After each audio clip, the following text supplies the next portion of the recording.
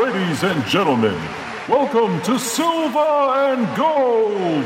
Coming to the ring from parts unknown at a combined weight of 853 pounds, Pickaloaf and Dr. Zom! I feel my pecker tingling, balls are jingling too. Come on and tell me whether I can link them together with you. I need a hot slip mommy to slip my slimy into. I must be over eager, cause even your beaver will do. Get it up, get it up, get it up, let's go. Your butt is too slow. Start hopping like a rabbit in the snow.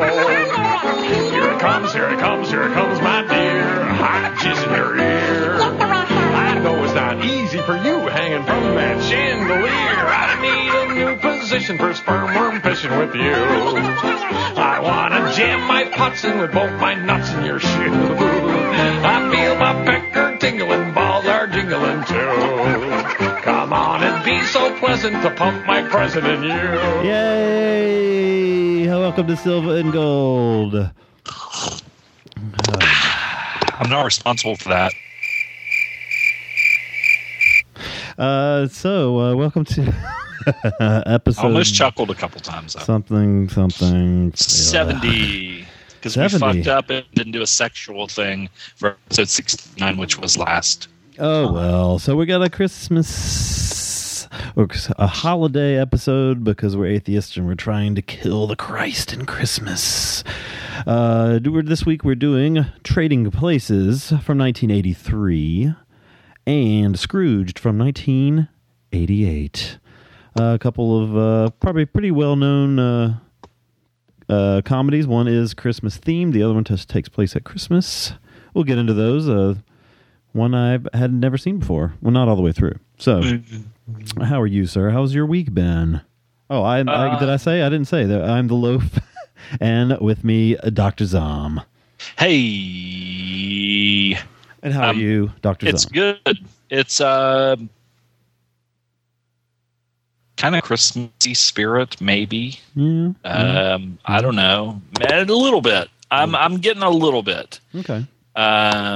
But everything's pretty good. I'm, whatever. I'm fat. I'm full of fucking beef right now. Full of ground the other white beef. Meat. I'm losing my Christmas spirit as days go by, as I get harassed by more and more fucking just mean people, and it's killing it, man. It's on Facebook? Yes, definitely. I don't know. Whatever. It'll be over soon. Yes, tomorrow's the world. Yeah, by that I mean the world. Apparently. I feel fine. Yeah. That was only 1 3. The rules. Woo! So, you had how was your week movie wise? Did you watch anything fun? What have you been watching? Why don't we mix it up a little and talk about what we've been watching this week? Did you watch anything fun? I'm embarrassed of that intro song. Why did I even use that? What a piece of shit. Anyway, it's so cliche, French fucker.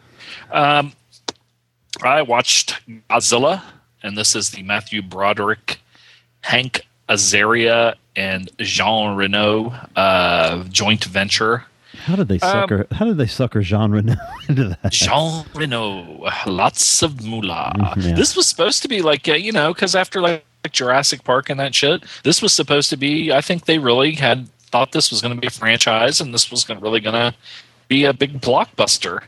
I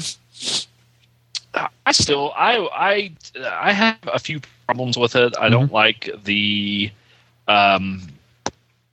Godzilla being pregnant, and I thought sort of that thing was almost like a takeoff or a ripoff of the Velociraptors in Jurassic Park, because with Godzilla being so big, there's only a certain kind and a certain amount of interaction he can have with the people, whereas if they have these small ones that are chasing people around. So, but I do like in the Japanese Godzilla movies, the newer ones, that I think Jake and Oily Maniac actually said that they address this movie sort of in those movies by saying in one part of one of them that in America they thought that they had seen a sighting of Godzilla, or Godzilla had went to America, but it was a different creature. Oh, I remember somebody telling. I don't remember which movie that was. I think my brother told me that because he watches all the Godzilla movies pretty religiously. Because this thing doesn't look like Godzilla, and it doesn't go. And his back doesn't glow before he breathes nuclear smoke. Which, that leads me to mention the trailer for Pacific Rim, which you don't want to watch or know anything about. So I won't say anything about it. I don't want to watch the trailer. I want to see the movie. Yes. I'm not going to know. I'm going to keep my Elba. Yeah. Keep the mystery alive. I wish I was him. I'd fuck all kind of women. I watched Ghostbusters. Yay! With Ray, Dan Aykroyd, who we'll be talking about a little bit more in depth later. Mm-hmm. Harold Ramis, who I really like and looks like my brother-in-law, and Ernest Hudson and Sigourney Weaver and Emily well, I'm not going to say her last name. Boyfriend. So anyway. This was funny. More anus. Anus? Rick Emily's Moranis. anus? Rick Moranis. Oh, more anus. I watched it while I rode my Gazelle. And the Gazelle is not crippling me like it did when I first started riding it. What the hell is a Gazelle? It's like Tony Little. I'm Tony Little, and this is the Gazelle. Oh, like an exercise bike or something? Yeah. God damn. I bought one of those, and the first time I rode it, I swear to God, I could literally almost not walk for the next day and maybe in the second day. Because, it stretches the fuck out of your calves and some leg muscles. Oh, my God. We need a movie of this. I need to see this thing in action because I think it might be ridiculous.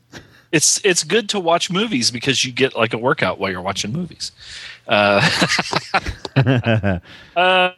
Gazelle glider. Oh my God, I hate that thing. We need a movie of you riding this thing. It only cost about $100 and maybe $20-$30. It's light, so you can pick it up, and move it, and you can get a good workout. So you shut up, you fat hippie. The best was when he would like pause in midair. Yes, I pause in midair. Oh my God! Have Buns of Steel. I watched Deceiver, and this. You shut the fuck up! Don't you make fun of me! And I do it naked too. I was doing it in my boxer shorts the other day with tennis shoes on, which was funny because I'm airy. Oh my God! I need a ponytail though. A bear riding a gazelle. Yes. Oh, beautiful. I'm trying to figure out a way that you like to use it for sexual purposes, and you can collapse it, and put it under your bed. Let's see. Deceiver. This is Tim Roth, Christopher Penn, and Michael Rooker. And it also has, what's her name? That squishy lemon sucking face girl. Renee Zellweger. And Roseanne Arquette. Okay, this is pretty good. I think it came on the heels of Reservoir Dogs, so Roth and Penn were probably like, "Hey, yeah, we made that movie together." So this is pretty good. It has a lot to do with people taking polygraphs and stuff like that. So it was on this. So it's probably one of those MGM. I can't remember. Is it MGM that does whatever? I don't give a shit. It's worth a watch. Check it out. Watch Leon the Professional with Jean Reno. So that's a Jean Reno double douche. And this was like a. I would imagine that some of the people in NAMBLA like this movie, and also Hard Candy, but this one too, because they even admit that there were some scenes that were cut, and that Matilda was. It says that she's in love with his face, Leon. Yeah. He's a grown man, and she's a little kid, and she tries to kiss him and dances sexy for him. But I still like it. Gary Oldman is awesome in it. when he takes his pills. He probably has a little nerve problem, and he likes his Beethoven. Let's see, that's fun to watch. I want to get it on Blu-ray, but I haven't yet. I almost pulled this drink the other day and bought it at the Walmart, but I bought a Bushmaster AR-15 instead. Next thing I watched feeling disgruntled, sir? What? You feeling disgruntled, sir? You got to get your. The bad thing is now that the government is buying up all the ammo. Oh God! I got to hurry to Walmart. Sorry. The U.S. government has bought up all the .40 caliber ammo, and I can't remember what other shit that they always say. You mean that they're really doing? Yeah. Okay. I watched Prairie Home Companion for the first time. This is a really good movie. It's Robert Altman, I believe. And if you watch MASH or some of his other movies, his movies are like a big grand thing where they have lots of characters kind of walking around and interacting. And it's almost like you are a fly on the wall. So you're seeing, at 1 minute, Meryl Streep and Lily Tomlin are over here talking, and then you kind of go in another room, and Kevin Kline's in there with Woody Harrelson or whatever, and you just kind of go around. It's like you're there, but behind the stage, on the stage, and witnessing all the stuff. It's a good movie. I really liked it. It had Lindsay Lohan in it, and I know they said about how at one time she was a good actress before she kind of became a train wreck. She's the weakest part of this movie, I think, but her character isn't that. I don't know. Maybe I was distracted because she's such a fucking retard. But John C. Reilly and Woody Harrelson have some pretty funny shit in this. And Virginia Madsen, Jesus fucking Christ, what a babe she was. Ooh. I watched Killer Joe with Matthew McConaughey and Emil Hirsch. And the guy that played in the wine tasting movie, Giamatti. No, the other one. Oh, Thomas Hayden Church. Thomas Hayden Church, and the what? Yeah, who these people are. The girl that was in the movie with, like the movie Bound, that kind of has the hot mouth, and was in Showgirls. That played the bad woman. Oh, Gina Gershon. She's in it, and you see her beaver. Nice. The movie is by the guy that did the French Connection. What are you laughing at? What's his name? William Friedkin. Because I can't remember anybody's name. Oh. I can never remember anybody's name. It's by the guy that did French Connection. No, it's pretty good. It's definitely different, and it is dark. I need to watch that. I've been prompting people on the GGTMC Facebook group to give me some movies that I need to see for the year end if I want to make a list, and that's definitely been mentioned a couple times. So some people said something to the effect of like this was like maybe a dark comedy.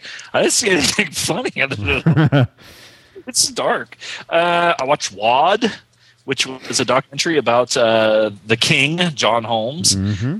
It's pretty good because I think that at one time they actually, like back in the porno days, made a documentary about him, but it was kind of a bullshit faux documentary. Uh-huh. Then the guy that did Wonderland, this was the second disc in the Wonderland DVD thing where Val plays him and the Wonderland murders and everything. But what they did was they took that and they actually added like interviews with old porn stars and what's his face that made Paul Thomas. Is Paul Thomas Anderson is the Boogie Nights guy? Yes. And the other one is the hack that Mila Jovovich Paul married. W.S. Anderson. But so it was funny because like they would be interviewing some of these old porn stars, and like one was like he was just a big sweetheart. He was so nice and everything. And then the next person they'd interview somebody else, and they'd be like, he was the biggest piece of shit I ever met in my life. Selfish. He was a drug addict. He was a dick. He was an asshole. But it's interesting, and it's just kind of gives you some insight on that time. And if you watch Boogie Nights and Wonderland, you want to watch this. Let's see. I watched Stash House. Okay, now this was one of from our resident Gold star, Yes. Gold Dolph Lundgren, and I had this on I downloaded this from iTunes, and I had it on my iPad for probably. I don't know if you get it for like a month, and I was down to the last couple of days. For some reason, I just want to pull the string and watch it. It's not bad. Some people do some stupid stuff though. Like this house has this really great security system with all these cameras. It's almost like the whole house is a safe house. So if you're in the house and somebody's trying to get in, there's pretty much no way possible that they can get in. Uh-huh. But two dumb fucks, the man and the woman that are in the house, decide we've got to go for help. You know, wow, you're in there, you could live in there forever, you know. But Dolph is big and he's menacing. He is, but not like I mean, you know, he just I don't know. He was kind of laid back or a little bit more understated, but still, you know, he's just big and mean looking. The Hunting Party with Richard Gere, Terrence Howard, the guy from Social Network, the big curly haired. Yeah, Eisenberg. Is in it. I like this movie. I've watched it a lot. I like the subject matter. It's got some funny stuff in it. Richard Gere is really good in it, and Terrence Howard's really good in it too. And and this one is one where after I watched it, I went and looked up, because it's based on a true story. I went and looked up a lot about the real story and about the real guy that was Fox, the Serbian guy that was the, you know, one of the leaders that went around murdering and raping and killing lots and lots of people, which they caught him. It was a year or two ago. They actually finally caught him. I watched Ted with Mark Wahlberg, and this was a fucking abortion and a piece of shit. It was. It was a struggle to get through how fucking bad this was. I like Family Guy, but this was just, I mean, I don't know. It's, what's his face? Family Guy. Yeah, Seth, Rogen.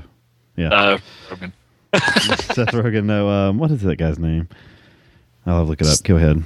Or Green, whatever. I don't know. Doesn't matter. But it really sucks. And Mark Wahlberg is not fucking funny, and he sucks. And when he's trying to be funny and light, like when he was in the one with Leonardo DiCaprio. The Scorsese one. Yeah, the Scorsese. You know, at least he's playing a fucking asshole Boston right. dick, which, you know, that's what he is. But, you know, oh my God, dude.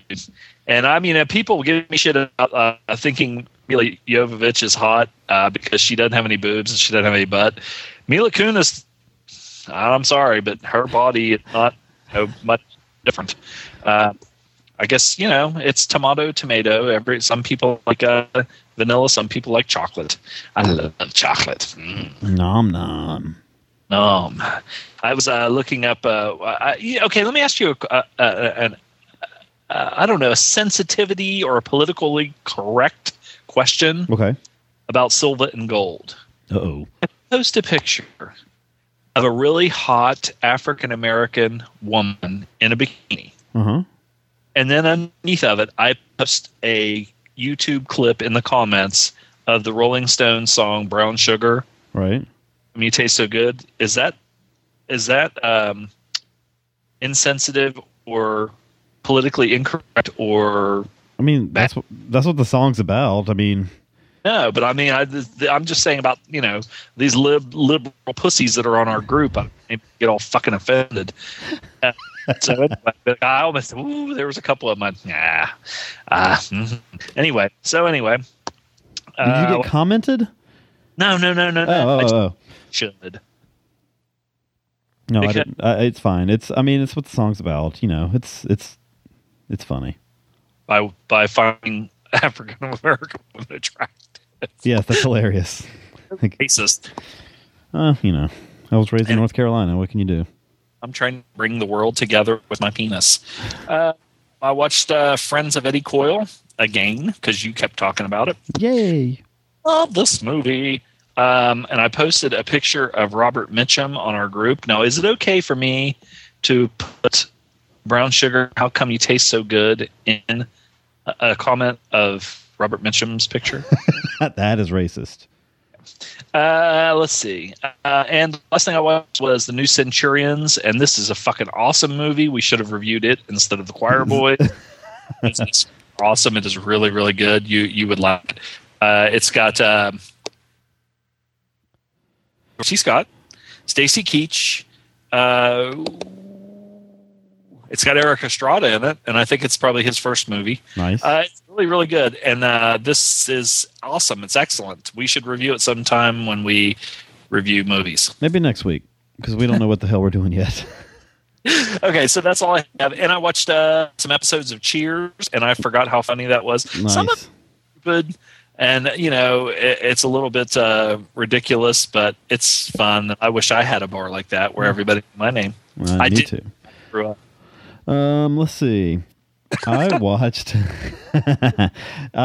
I watched the John Woo movie I teased last week. Started a little mini debate on the Facebook group.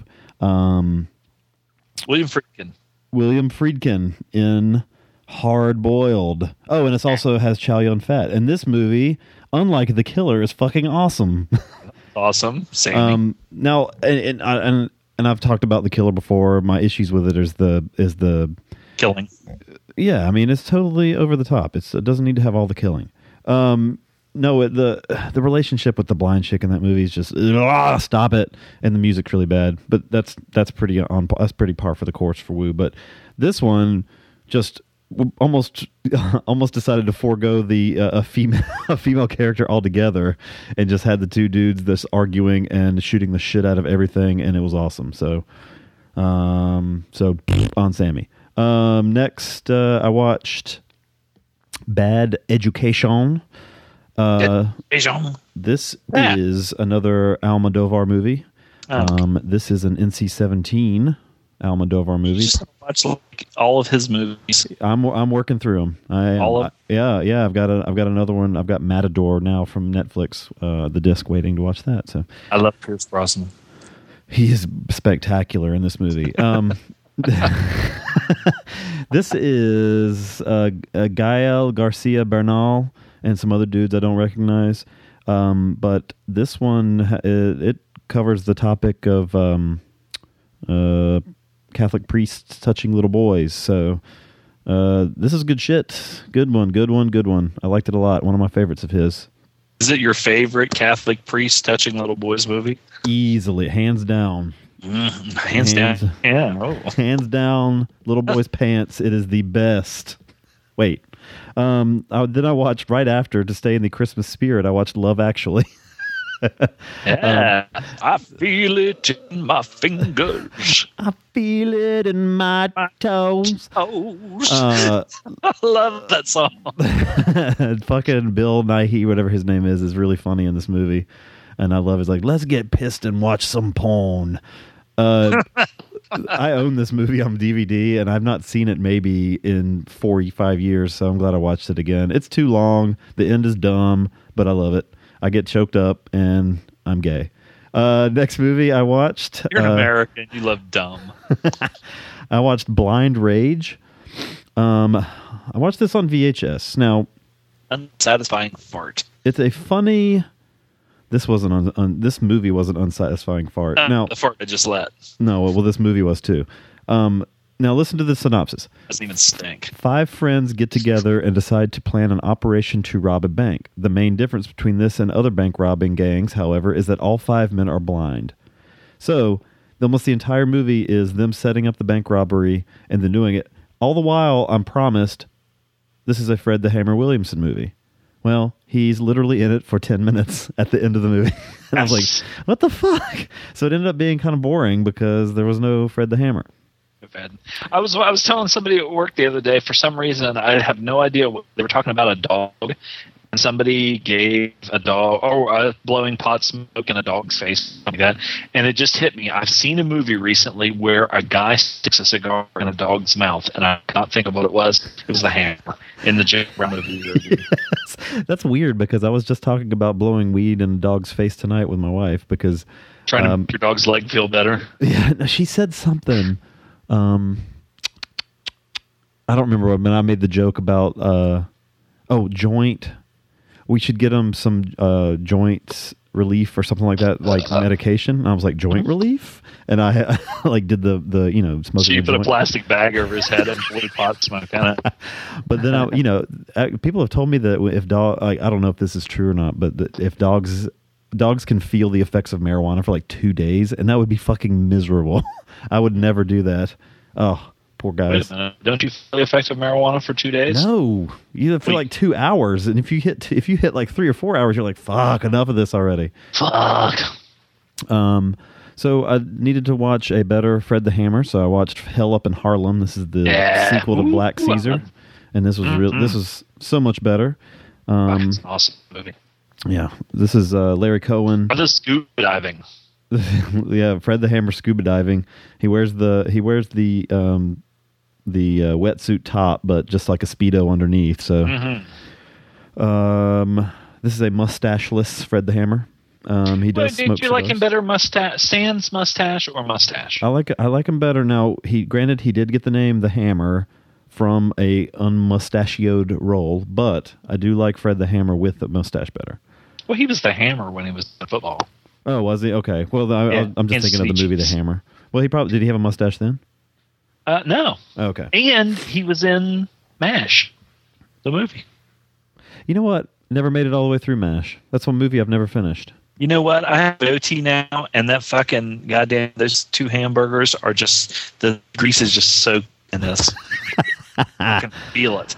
In my fingers. I really like the way that Larry Cohen films these movies. They're almost like it almost seems like you're out in the street, and I think maybe even in the first one, they didn't have any filming permits. I don't know if that was the same for this. They didn't, because you could tell. Yeah, people are just walking by, like they like kind of look surprised when Fred the Hammer staggers by with a bloody gut. And they keep walking. This one doesn't look, you don't notice it quite as much, but you still get that feeling at times that they're kind of just like, okay, this is the scene we're going to do next, and they just go out and do it. But yeah, it's good shit. So I stayed on the blaxploitation kick, and I watched Dolomite. I'd never seen this movie, and man, wow, I'm glad I watched it, because this is, okay, if you've seen Black Dynamite and not this is pretty much what Black Dynamite is aped How from. about when those bitches go to pick him up when he gets out of prison, and he just takes his fucking clothes off there and changes, and he's got his like boxers pulled up to his nipples, and he throws his dirty clothes at the guard, like, here, take these in for me. Take these in for me, motherfucker.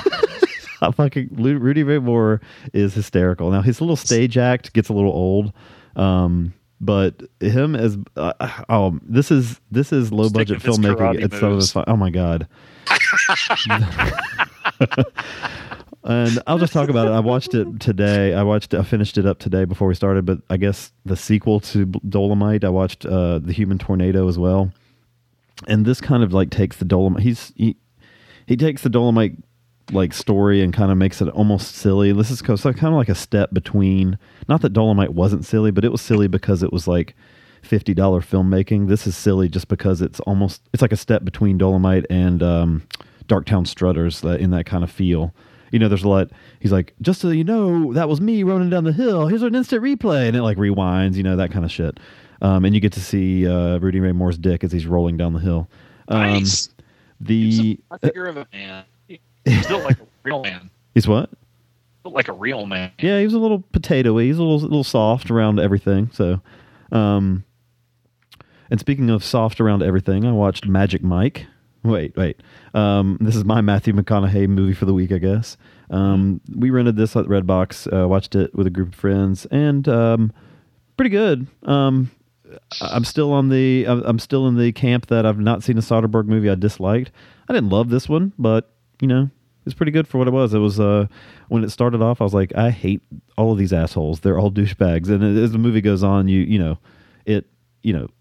fucking Channing Tatum. He's like a potato with a goddamn ears. And he's well cast in this, and he plays dipshit. Yeah, well, he plays a dipshit stripper, male stripper, but he's a really. What would be even better though if it was like back when they made like Roadhouse. He'd be a stripper with a degree in philosophy. But he's a really good dancer, and so they take advantage of that big time. So yeah. He used to be a stripper in real life at one time. I don't know if he was a stripper, but he was in one of those like Step Up movies or something like that. So I think that's how he got his start. Is one of those dancing movies that fucking Emily would like. Emily and Erica. That's piece of shit movies. So let's see. We went to the theater and watched Looper. Now this, I've already talked about my adoration for this one. My wife hadn't seen it.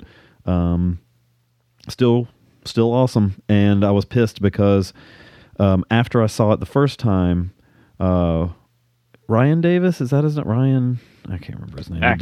The director, former coach of UNC Tar Heel football. He released a Ryan Johnson. I don't remember his fucking name. He released an MP3 commentary that you could take to the theater like on an iPod and listen to it while you're watching the movie.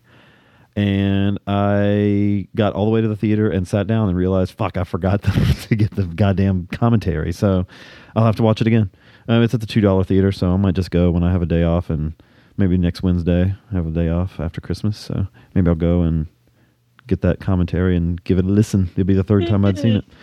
And besides the two movies we watched, I did some end of year cramming, as the gents like to say, and I watched Beasts of the Southern Wild. I missed this when it played at the theater, and this is pretty. It's pretty good. I didn't know what to expect going in. I thought it was going to be a little more fantastic than it was, and when I say fantastic, I don't mean like great. I mean fantastic. As in fanciful or unrealistic. And there's really not as much as I thought there was, and it's kind of depressing at times. The little girl, don't recall her name, but she is by far the highlight of the movie. She's phenomenal. Worth seeing alone just for her. I know this is one of the Bryn's favorite movies of the year, and it's up there for me. I mean, this is certainly going to be in the top 10 somewhere. So the Bryn is usually pretty solid with his picks. He is. I have to. He doesn't let me down. Don't let me down. Let's take a break. And why don't we do chronological or Scrooged first? Scrooged. We'll do Scrooged first. We'll take a break and be right back with Scrooged.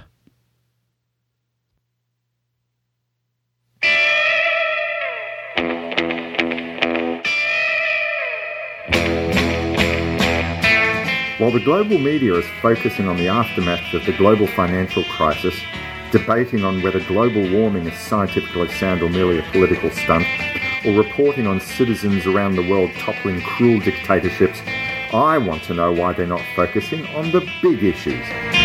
Is chess a better label than Sun? Did Richard Thompson or Britney Spears do a better version of Whoops, I Did It Again? Is Lou Reed or Van Morrison a grumpier old man? Do you think U2 are a crap band? Do these issues matter in your life? They matter in mine. That's why I host Love That Album, a podcast based around music minutiae. Join me, Morris Bushtinsky, as every fortnight myself and a guest host will dissect a favourite album right down to its bare bones and discuss some of the latest music news. You can find the podcast either on the blog site lovethatalbum.blogspot.com or at lovethatalbum.podbean, that's podbean.com, or just type in Love That Album, or one word, into iTunes. If your heart pumps to the beat of a Keith Moon drum fill, then I'd recommend you see a cardiologist. Failing that, you probably care about music passionately, in which case, join me for Love That Album. And you won't even have to drive your car into a swimming pool.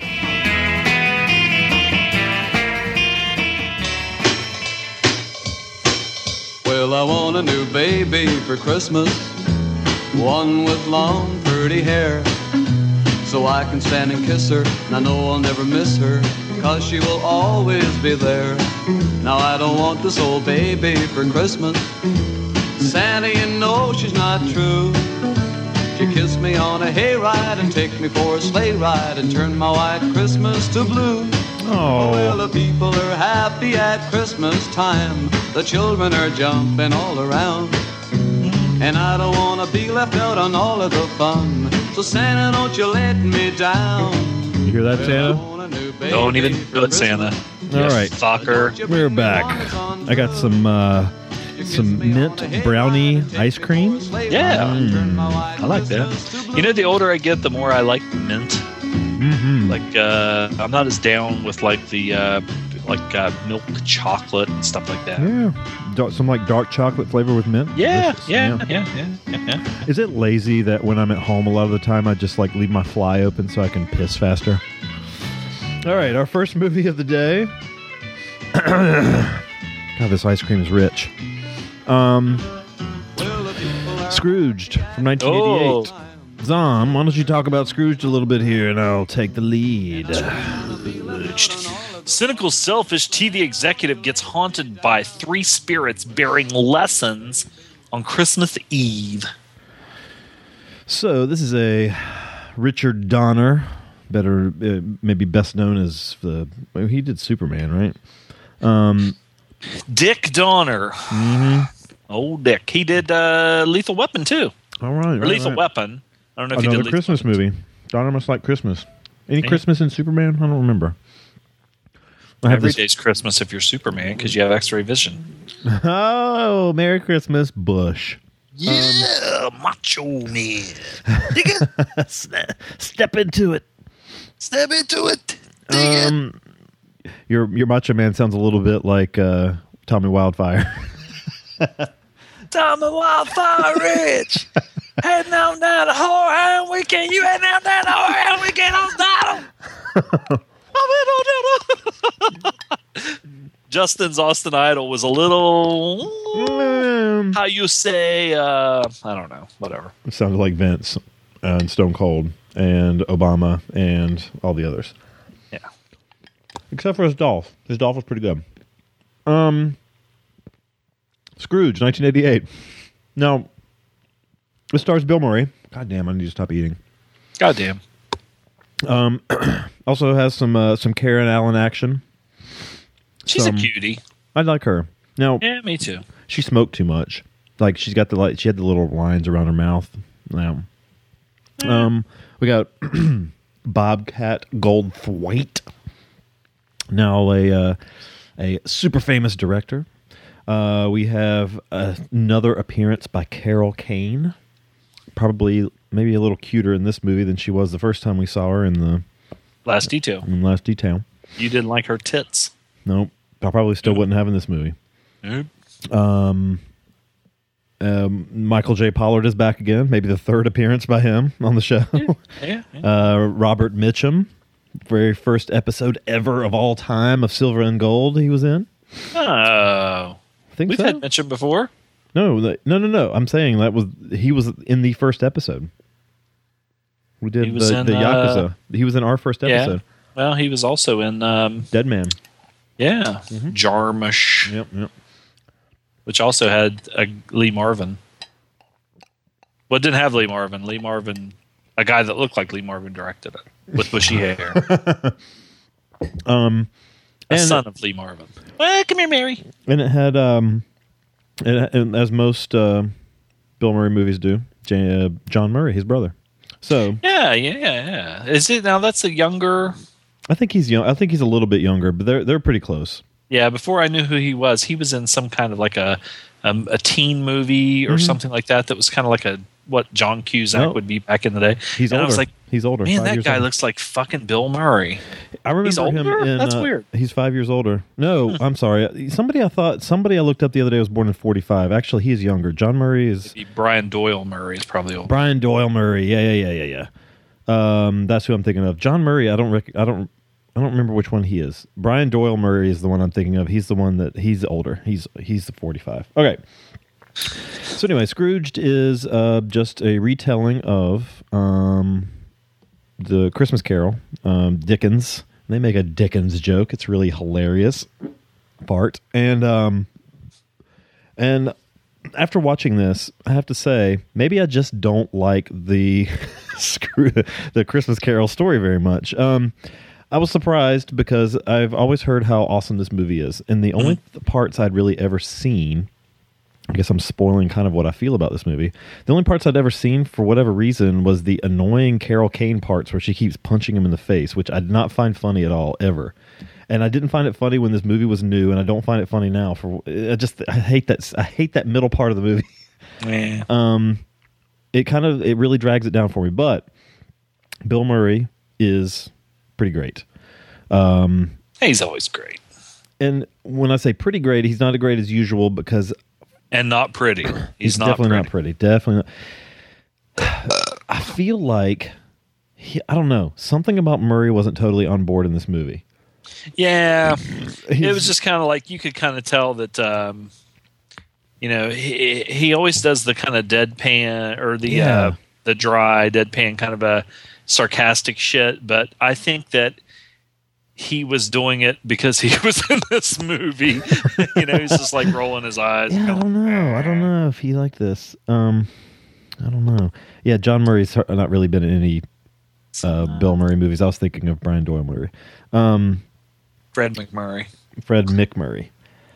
So the movie starts and we get some pretty awesome like commercials and stuff. That's how the movie starts. The Night the Reindeer Die, starring the $6 Million Man, which is pretty cool. I love Lee Majors. Lee Majors coming to save Christmas. There's a siege on Santa Claus's house, and Lee Majors is there to machine gun them all away. Pretty funny. There's a little commercial, and it's for this fake channel called IBC. And we are establishing the fact that the youngest network president ever just makes trashy television and stuff. The youngest president of network television ever being Bill Murray. They have a show called Father Loves Beaver. Now, I thought this was actually a pretty funny joke. Oh, God, I just saw a fucking mental picture of my dad. He loves it. Loves it. Dad loves beaver. He's in the kitchen holding a big beaver by its back tail, that big flapjack back tail, and the thing's going like trying to bite him. It's trying to curl back up the tail to bite his hand. Yeah, he's naked. Watch the dick. You did it. I did really like when they're showing the preview for the Christmas Carol they're going to do on the show. They have Mary Lou Retton as Tiny Tim, and which is pretty funny because Tiny Tim was near crippled, but Mary Lou Retton's fucking doing gymnastics down the street. For somebody who was kind of cute when she was in the Olympics, boy, she's kind of and she lives like probably only when I was in college. Mm-hmm. I lived her hometown, and when she was training and everything, she went to Texas. Well, apparently she moved back here, and she just kind of, I don't know, man. She the older she gets, the less attractive. She's on all these commercials around here. Does she get a little pudgy? Yeah, she's short and fat. Her whole family is just really short and fat, even the guys. Well, her mom's not. Her mom is short, but she's like one of these women that was, even when she was like goddamn 50 or 60 years old, just goes to the gym all the time, and her just really in good shape, but not attractive or anything. She just, but the rest of them are just short and fat. And and you have what's his dude? What's his face that as Scrooge in the network version? What is that guy's name? He looked drunk all the time. The old guy. God damn it.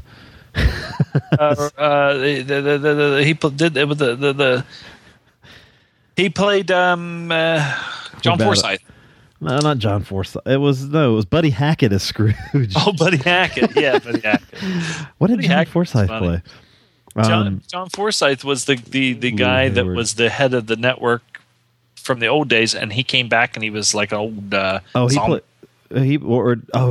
Yeah, he played the old golfer with the. Wasn't he? He was Charlie on Charlie's Angels, but you never saw him. Oh, there you go. I feel it in my fingers. And he was in Topaz by Alfred Hitchcock. Let's see. You learn stuff on this show. This isn't just stupid like poop humor. And the reason I say stupid poop humor is because I mean, at the next break, I'm gonna have to take a shit, and I already shit before the show started. And it was only, you know, what's bad is when I ran in there to take a shit when I was flipping my hamburgers. I was like, okay, while I'm in here flipping these hamburgers and putting the cheese on them, I better take a shit. So I did, and then I was like, God damn it, this is going to be like one of those 10 wipe mud butts. And it wasn't. It was like a 3 wipe, and I didn't even really need the third one. It was a dry, awesome. Just a dry, like sandpapery wipe for the third. It felt mushy. Ooh. Yeah. I really want to see Bill Murray's version of Scrooge with the terrorists and the highway marauders and everything. He's showing that when it opens, we have all the network executives sitting around there kind of previewing their new lineup for the next season or whatever, and Bill Murray's just infuriated. They're all disgusted. He doesn't like Father Loves Beaver. And but he shows them his idea for the trailer for Scrooge. There's just fucking like guys leaning out of cars firing machine guns. There's a plane exploding. It's really ridiculous, but you know, I like this first part of the film where they're establishing Bill Murray's. I mean, it is over the top bad guy. You know, it's beyond a Scrooge. Like anytime he's gonna fuck somebody over, he'll do it. You know, his secretary or his assistant, I don't know what her actual position was, but he just walks all over her. He makes her go through a list of people that he's only chosen 2 Christmas presents. He's sending a high quality VHS recorder to the people he wants to brown nose, and some kind of like cheap monogram towel to other people. So he's like working. What was he doing when he was halfway paying attention to her, and she's like, "What about so and so?" He's like, "Towel." What about so and so? Towel. And then towel, VHS. Yeah. I was just halfway paying attention. And he gives his brother a towel. You know what else I felt was missing from this was a lot of Bill Murray's ad-libbing. You get it a couple times, where you get the feeling of it a couple times, but again, like I don't know that he was all the way on board with this. And a lot of people think this is, you know, they feel it's like a classic. Mm-hmm. I don't know. But like the part where he burps and says "pardon me" while he's in the middle of a sentence. I feel like that might have just been there, and they just left it in. But there's, you know, later in the movie when he's kind of talking to people, in the climax of the film, I feel like some of that might have been kind of just him playing around too. But for the most part, it just seemed like he was just kind of going point A to point B. Let's see. This is when you get to see Mitchum, and Mitchum's pretty funny in this movie. He plays himself pretty much. He doesn't look as bad as he did in Dead Man, but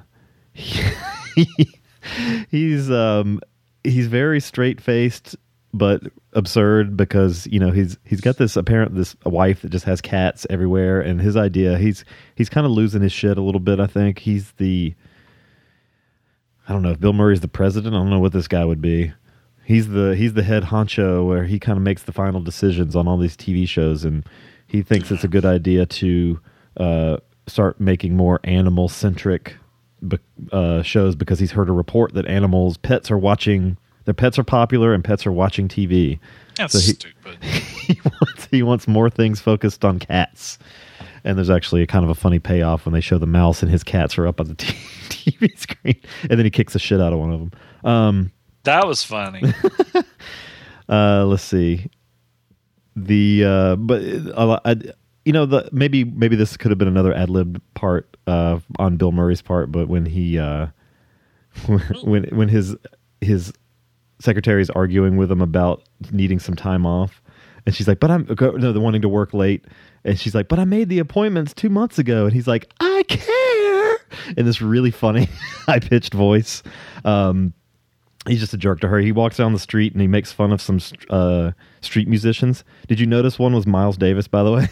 No. Yeah. I think I read that, though, now that you mentioned that. I didn't notice it when I watched it, though. I had to look it up, but when he walked by and talked about, like, some, it being some bullshit version of a song or like amateurs or something like that. And one of the dudes, he had the long hair and the glasses. Like, was that fucking Miles Davis? Which is I just watched the thing last night. They have a trailer for this, like the set, and it came out last year. But it's Miles Davis. It's from like 1960. It's like mid 60s maybe, when he toured Europe with his quintet, and they have 3 full-length concerts on 3 CDs, and then a video. They have like some video that's nice. Like real rare of those concerts, and I'm gonna get it. I would like a copy of that as well. It's on the trailer's on YouTube. We were looking up some old school musical stuff, like Buddy Rich cussing out his band, which was funny as shit.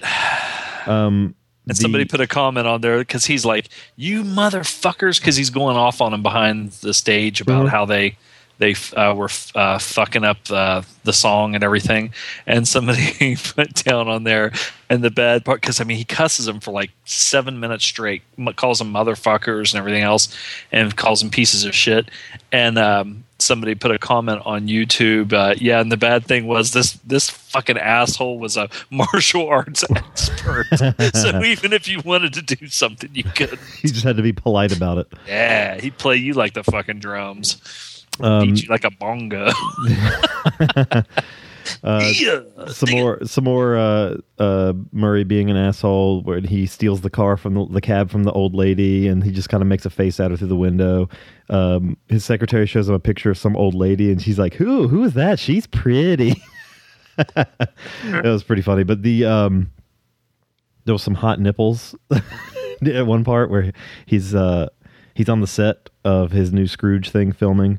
And the costume dancers. He had these dancers, and all of them had these super low cut things. And the one chick they were talking to, her tits were so huge that her nipples were actually peeking out over the top. And he's like, I thought that was pretty good. Yeah, so you get the Scrooge story then after we establish for a long time Murray is the Scrooge character. What is his name in the movie anyway?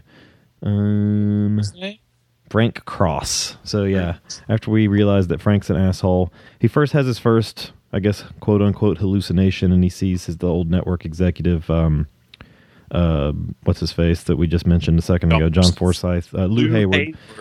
Lou Hayward had some pretty good makeup. He shows up in like golf clothes and like it took me a while to realize who he was. Mm-hmm. Just you kind of had to totally go by the voice, but later on they actually do a flashback and show him. Mm-hmm. Yeah. So, and it's kind of cool because he's pretty much just like a zombie. His I thought it was cool how his chin skin was rubbed off, so you could see his jaw sticking out, and he doesn't really have eyes. Like he picks up his sunglasses and there's just 2 empty eye sockets, and that's kind of the pre-warning that some shit's on the way.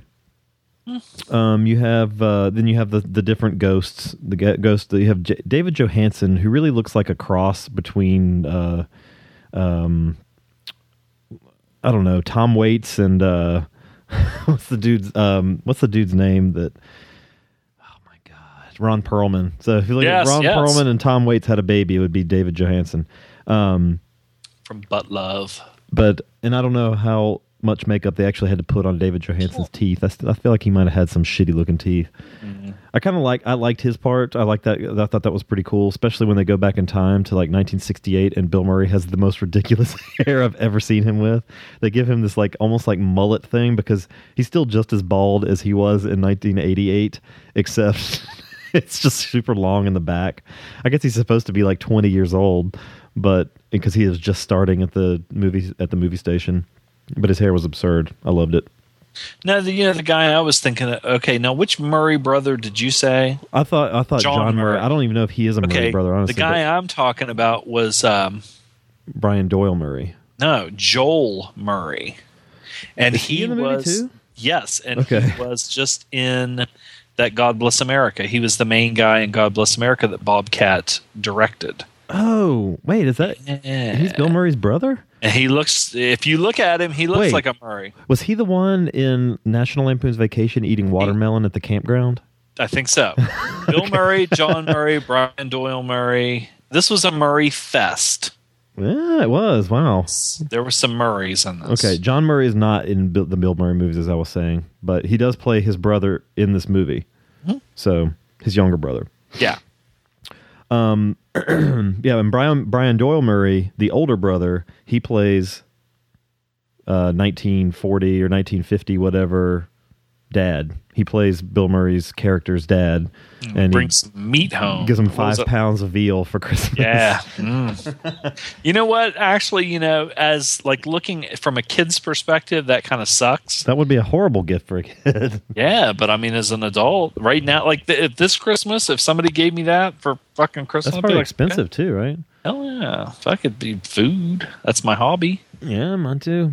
I don't think I'd like veal very much, but Yeah. Or how do they kill those? Like, there's something weird. They keep It's them in a disturbing. little dark box so they can't Yeah, I don't move like around. that. Yeah. Make sure her nipples are covered up, will ya? Yeah, you got the dumb scenes with the network censor. Yeah. Here, she keeps saying, "Oh shit." I guess that was kind of funny every time she almost gets a wall dropped on her or something. And that's, the Murray doesn't change a whole lot when he keeps seeing the ghosts. Pretty much he's just kind of freaked out, and he keeps going back to his former sweetheart, who played by Karen Allen. She plays Claire. They had a relationship in the 60s, and they drifted apart because he was, moving up in the ranks and didn't have time to be a hippie tantric sex asshole with her, and he just had time to be a capitalist asshole by himself.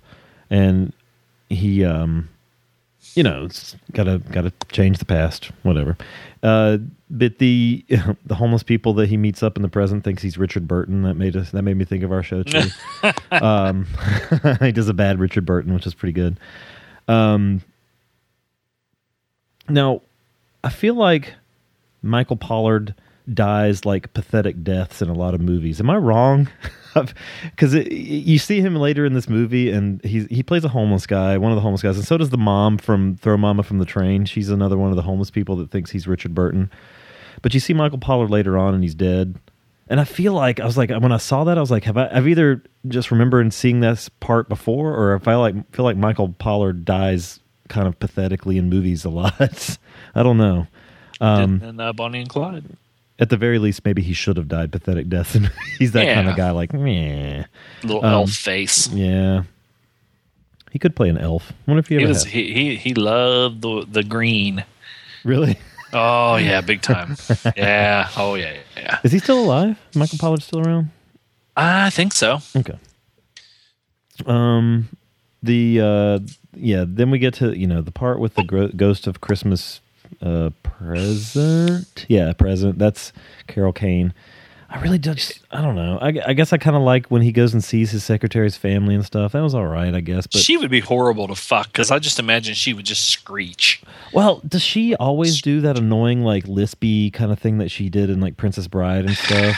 Is that her voice, or does she just do that? That might be her voice. I just almost threw up.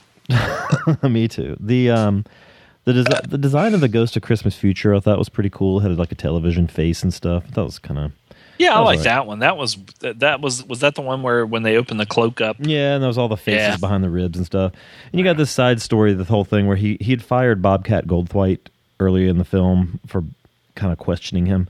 So you have this, kind of unfunny scenes of him giving blood. He's been unemployed for a day and he's already homeless. That was unfunny. Yeah. Like the whole thing where they would just follow him around, and I was surprised that Bobcat was so unfunny. Oh God. But I wonder, were they trying to keep this, well, I was going to say maybe a little bit more light as far as... No way. This movie's dark as hell.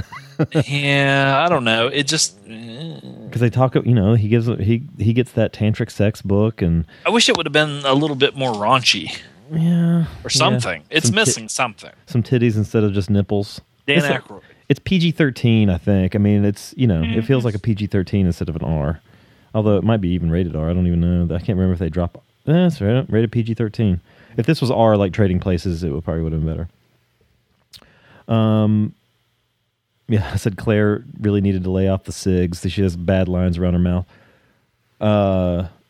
There's some funny sound design, I thought, when Murray keeps looking in the robe of the Ghost of Christmas Future, and you hear like the tortured people screaming. It's like he opens it up and it's like, ah! Ah! You see his face glowing. I thought that was pretty funny. And the when he finally kind of has his turnaround and he decides his thing is going to be blow raspberries on everybody's belly. He's like, that's my thing. I'm going to be doing this to everybody. Let's see. She's just upholding the law. It's a federal law, not just a state thing. What the hell does that? Oh, that's when he made out with some chick on TV. You're like boating a marlin. Oh, that was a pretty funny line. That might have been a Bill Murray line. When he's picking up Karen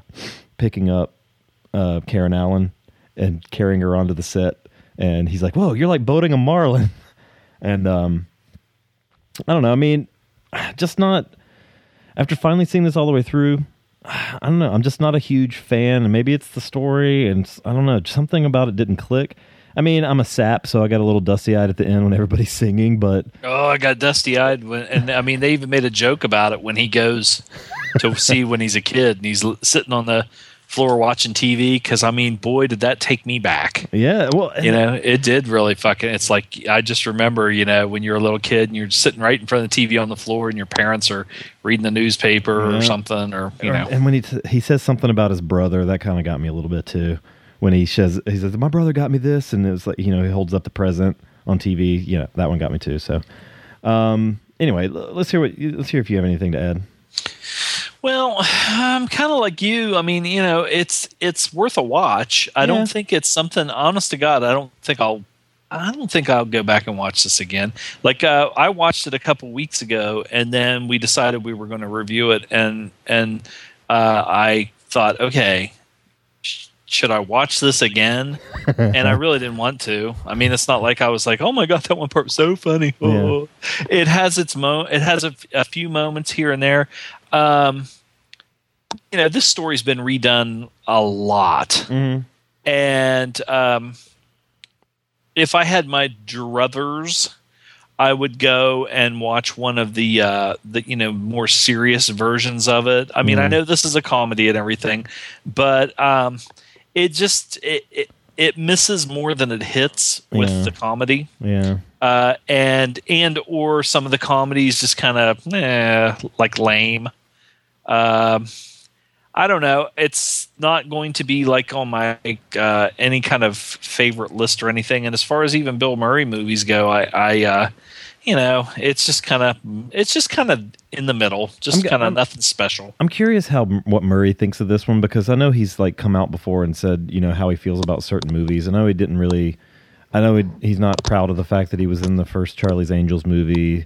And I know he wasn't. He's not. He liked that paycheck, though. Yeah, well, that's why he did it. And I think he's not really a fan of like Garfield doing the voice for that. Oh God, that was fucking brutal. Yeah, I saw that in a theater because I was dating someone. But she gave good head though. I'm in the theater while all the kids are around watching Garfield. Head. She was a trooper, man. I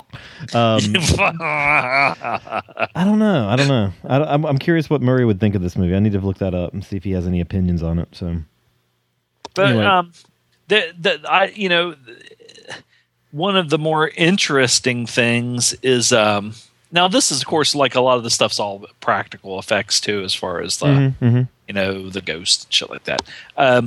But it's also one of those ones that, like you said, with Miles Davis and Mitchum and people like that. I mean, if you look at the cast list, I mean, like Jamie Farr, I don't even fucking remember him being on it. But like Paul Schaefer and there's just it's one of those ones where they just throw people in there, like give them a bit part here and there. Yeah. So it's fun to watch. Was Jamie Farr in this movie? Klinger. Jacob Marley. Oh, he played the TV version of Jacob Marley. Right? Didn't he play Marley's ghost in maybe in when they were recording the TV show? Like he didn't really have a speaking part. You just saw him. But I think just because it is a, it's a Christmas. It's one of those ones. It's a Christmas movie, and people will trot it out once a year. Yeah, and I feel similar about this that I do Christmas Vacation. I've never really liked Christmas Vacation all that much. The only thing I like about Christmas Vacation is when they go into the Chevy Chase takes his son into that place, and that really super hot chick with the great cleavage is behind the counter. I still make the it's nipply outside joke all the time. I mean, I love parts of that movie. There's parts of it that are good. I love the rant when he's talking about his boss no good, blah blah blah. He gets so goddamn fucking pissed off when the lights won't come on in the house, because I have literally gotten that mad. And if somebody would video, that's what I told my mom about my dad when he has like road rage. Because I've been in the car with him. I said, one of these days you ought to set up some kind of video camera and videotape him, because I've done the same thing.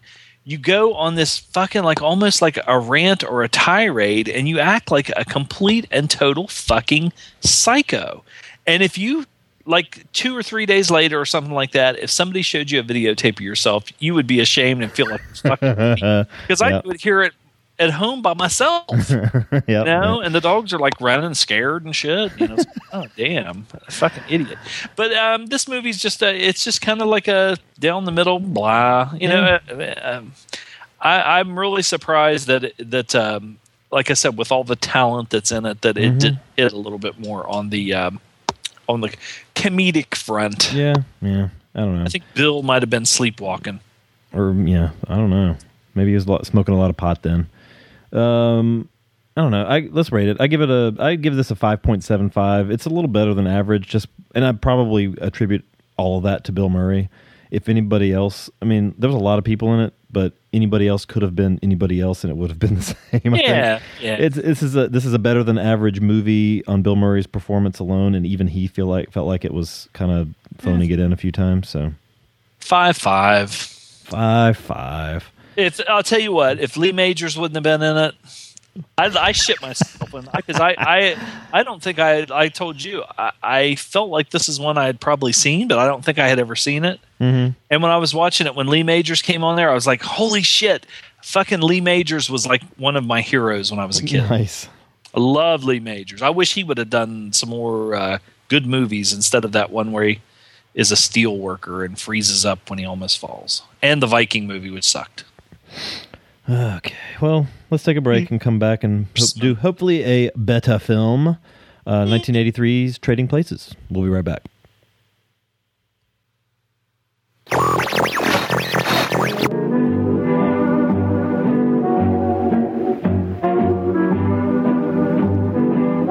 Hello there, ladies and good gentlemen. I'm here to talk to you about something very important today. That's Outside the Cinema. I know a lot of you listening now enjoy the film world. Boy, Outside the Cinema covers all kinds of good films. If you're looking for the classics, perhaps you're looking for a good old Nazi film where the Nazis torture and rape everyone in sight, or giant monsters crawl from the sea, or perhaps an Italian film where Edward's Finch takes her clothes off for no apparent reason, or renegade bikers just do whatever they damn well please, perhaps even occasionally turn into a werewolf, then Outside the Cinema is your place to go. That's www.OutsideTheCinema.com. Outside the Cinema, your source for cult movie discussion.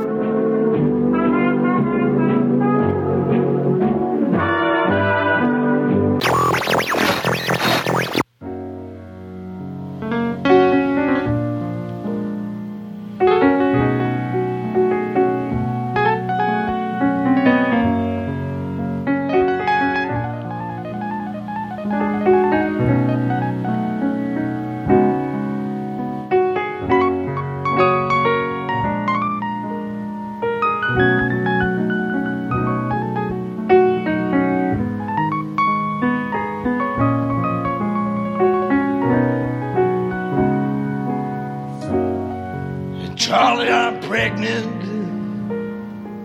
living on 9th Street, right above a dirty bookstore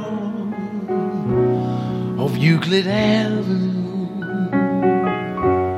I stopped taking dope, I quit drinking whiskey. My old man plays the trombone, works out out at the track. Not many men could write a good song called Christmas Card from a Hooker in Minneapolis. Though it's not his baby. Goddamn, gotta love David Cassidy. Yeah. All right, the next film of the day. Like it was Scrooged. Wait, no. Trading What? Not again. God damn it. That's the ghost of Christmas past come to life. Trading Places, 1983. This is directed by John Landis. Yeah. Now we sound like Jake McLarty. Did you ever notice he does that all the time? Does he? Never noticed. Yeah. Does he do it? Does he do some show or something? Should I be listening? Did you know that he crossed the border I saw that. I was surprised. into the Great White North? I was talking to that one fucking guy with the kids that lives up there. Yeah. Bill? Huh? Bill. No. No. Whatever. Jacques. Oh, right. Jacques Rougeau. And Raymond. Yes. Raymond, his wife. The fabulous Rougeaus of Toronto, Canada. I saw that. I saw that he was, because Will mentioned on the show that they were eating dinner or something. So Yeah. They took a road trip up across the I guard the Canadian border. Had a good time, too, from what I understand. I believe they were having a discussion about if... MMA. No.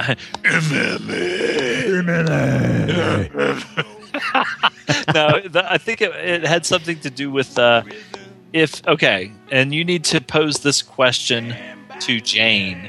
Okay. If you, and vice versa, if you got a sex change, would you two stay together? And if she got a sex change, would you two stay together? If she did, no. Because what the question was, if Jake got a sex change, would Will still have sex with him?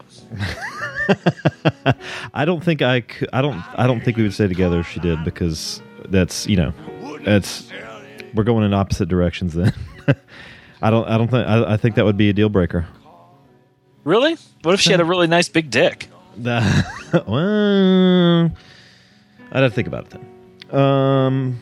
Anyway, Trading Places, 1983. Yeah, change that subject. Cast starring Denholm Elliott. Ooh. Oh, okay. Yeah. I know what you're talking about. This is starring Dan Aykroyd, and for some reason, don't have that first name. For some reason, on IMDb, Eddie Murphy is not even listed on the initial list of people. Would you not, if your name was Denholm Elliott, would you not fucking switch it around and call yourself Elliott Denholm? Which is probably what he did. His name was Elliott Denholm, and he probably was like, it'd be more interesting if I switched it around. It's like Tommy Rich is Tommy Richardson. He has three. He has a last name as his first, and then two first names. He's Denholm Mitchell Elliott. So Mitchum. I would like, if I have a kid, I'm going to name it Mitchum. Mitchum. Now that would sound stupid with my last name, Zom. Mitchum Zom. Mitchum Zom. Stupid. See, I do this and I'm not even drunk. I'm not drunk today either. Also starring a bunch of other people. Don Amici, is that how you say his name? Yeah. Also in Oscar and Cocoon. He's an old guy. So I'm going to let you take the lead here, but Trading Places. Let me get the voice. A snobbish investor and a wily street con artist find their positions reversed as part of a bet by two callous millionaires. So it's like fiction because there's no callous millionaires in the world. No, there isn't at all. This is just as relevant today as it was back then. Yeah. Okay. One of my notes is actually, it bugs me that there are rich assholes that act just like this. Yeah, but they're good rich people too. I knew that was coming. Oh, good times. Okay, so here's what's going on in this movie. See, Dan Aykroyd is one of these people for me that I don't know. It just depends on what he's in, because like when he was with John Belushi, he was usually always the Belushi was the funny madman kind of a guy, and Aykroyd he has these weird kind of characters that he plays. These kind of he as far as a comedian, I don't think he would ever be like a stand-up or anything like that. Yeah. But he portrays a lot of times like odd or over the top. Like if he's going to play a snobbish guy, he does it well. He's almost like a non-physical comedian. Right. He's not going to fall down stairs, but he has a way of holding himself to look awkward or funny. He's good physically, but not like, athletically physically, right. Especially now because he's fat. And there's a lot of times when I was there's a lot of times when I was a kid, I would be like, watching a comedy, and I would be like, well, Dan Aykroyd he was on Saturday Night Live, and he was supposed to be this comedian and everything. But then when I would watch him, I'd be like, well, he's not that funny. But I think he's more of an actor, and he, like I said, he takes on these characteristics and he amps them up. Like even in 1941, when he was like the tank commander, he was always reciting like the M4 tank has a muzzle load capacity of this, that, and all this stuff, and all these facts and everything. But that's like more like just the character he's playing. He's not the kind of guy that you're gonna just fucking. Now, there's a couple times where I laughed, and it was physical comedy stuff, like when he was dressed like Santa Claus and he goes, this fucking stupid ass looked like white. I don't know what the flamingo shoes or something on.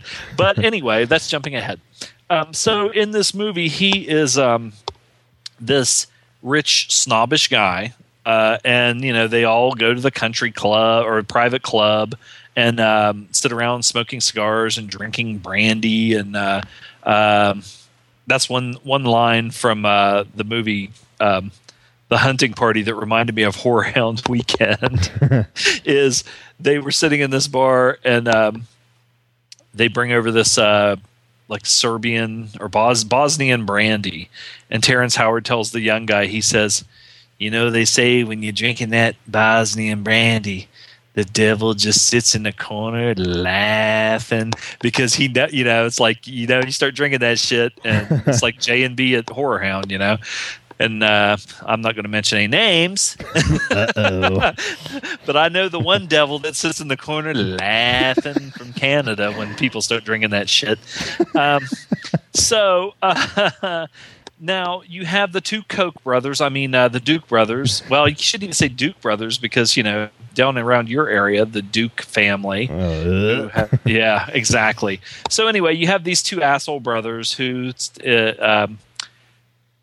basically are billionaires, and now back then they might have still said millionaires, but nowadays millionaires aren't as big of a deal as billionaires. It had to have been millionaires because I think by the end of the movie they're ruined, and it obviously wasn't billions that they were losing. Right. So they spoiler alert. What? You just killed the whole thing.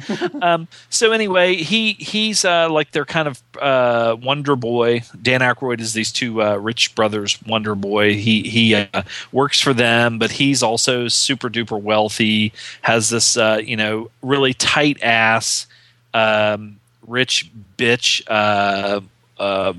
socialite kind of chick who had a pretty slender model like she looked good in bra and panties if you like tall slender model like chickies, and she's kind of one of those ones. I think she would be like the super duper snobbish chick who would probably stick her tongue right in your butthole. So that's all right. And she might be, well, I don't know, whatever, I don't want to go into it. But so anyway, Denholm Elliott is his butler and his manservant and everything. And so, I mean, they'll be like getting naked. How fucking awkward would it be to have a butler? I don't know, dude. I think it would be weird. Like, I mean, like when I get up in the morning, I want to fart. TV with and shit. I want to fart. I want to scratch my dick, and I don't want to have some like stuffy British dude standing there looking at me while I'm doing it. They would be lucky if they were my butler, because I'm here by myself, and I'd be like, "Hey, man, you want to watch this fucking Killer Carl Cox versus Dick Murdoch?" And sit there and just eat cereal and laugh about how Dick Murdoch probably hung black people from trees. And shit. And Killer Carl Cox's initials are KKK. Anyway, so let's see. The whole gist of the whole thing is, Trading Places is the name of the movie. So what these two rich guys, they almost are like gods, like omnipotent gods, and that like Odin, that want to play with people and say, okay, well, if we do this, what would happen? But they're actually playing with people's lives, like when people want to take away like Medicare or the minimum wage or play with people's lives. And so anyway. They find this $7.25 an hour is plenty. Yeah, that's all. I mean, it's even less than what people made adjusted for inflation from like 1963, but that's all right. So anyway, Eddie Murphy is a kind of a con street person. Yeah. And they decide. Well, the one Ralph Bellamy has this theory of. I guess like nature versus nurture. If you take anybody and put them in a certain circumstance, like a privileged upbringing, they will. Yeah, you got to take away their money and take away certain luxuries in their life, and they will resort to crime. And you can take a common person who may have resorted to crime and give them money, and it could turn them around too. And Don Amici is like, oh, that's all bullshit, blah, blah, blah, blah, blah. He's more of the pedigree, the pure blood, aristocracy kind of a thing. And his idea is if you're born into it, it's because you had that in your genes, in your blood, and you can't learn being a rich fuckface.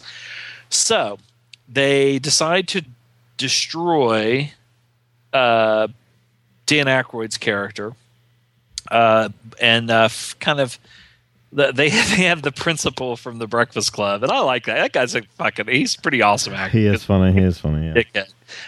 And kind of do something to where they can actually just totally destroy Dan Aykroyd's not only financially, but his credibility and everything.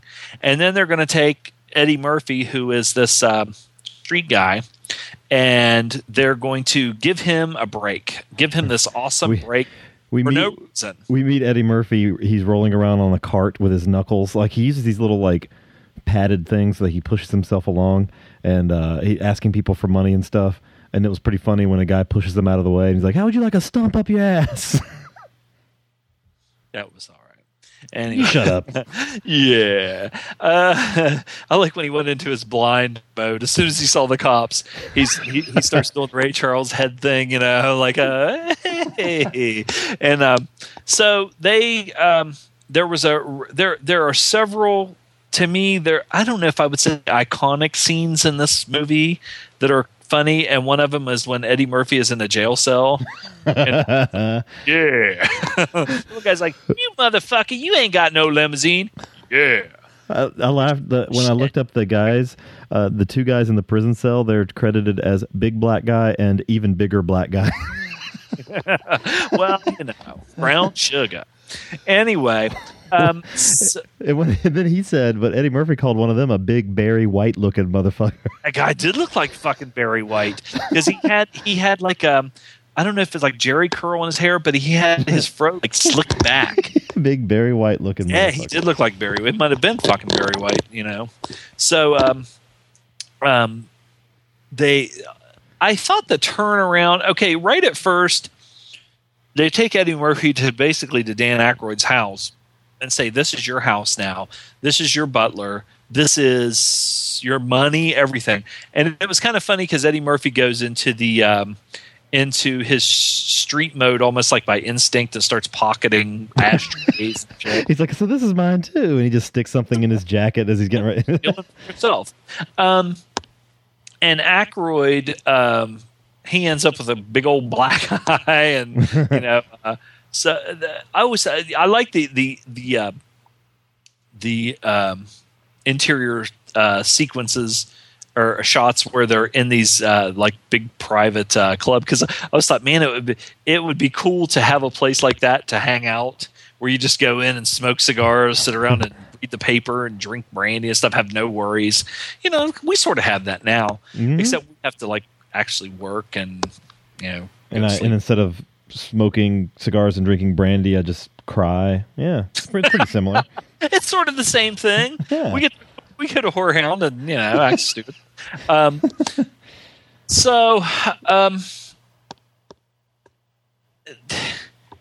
Jamie Lee Curtis is in this. Another iconic part of this movie is Jamie Lee Curtis's tits. Mm-hmm. And I will say this, and I told my friend Randy last night, that I had watched this and everything, and I said, and I will stand by this. Man, I'm telling you what, she had glorious tits. Those things were. There's nobody can argue. I don't think that those all were at that time perfect titties.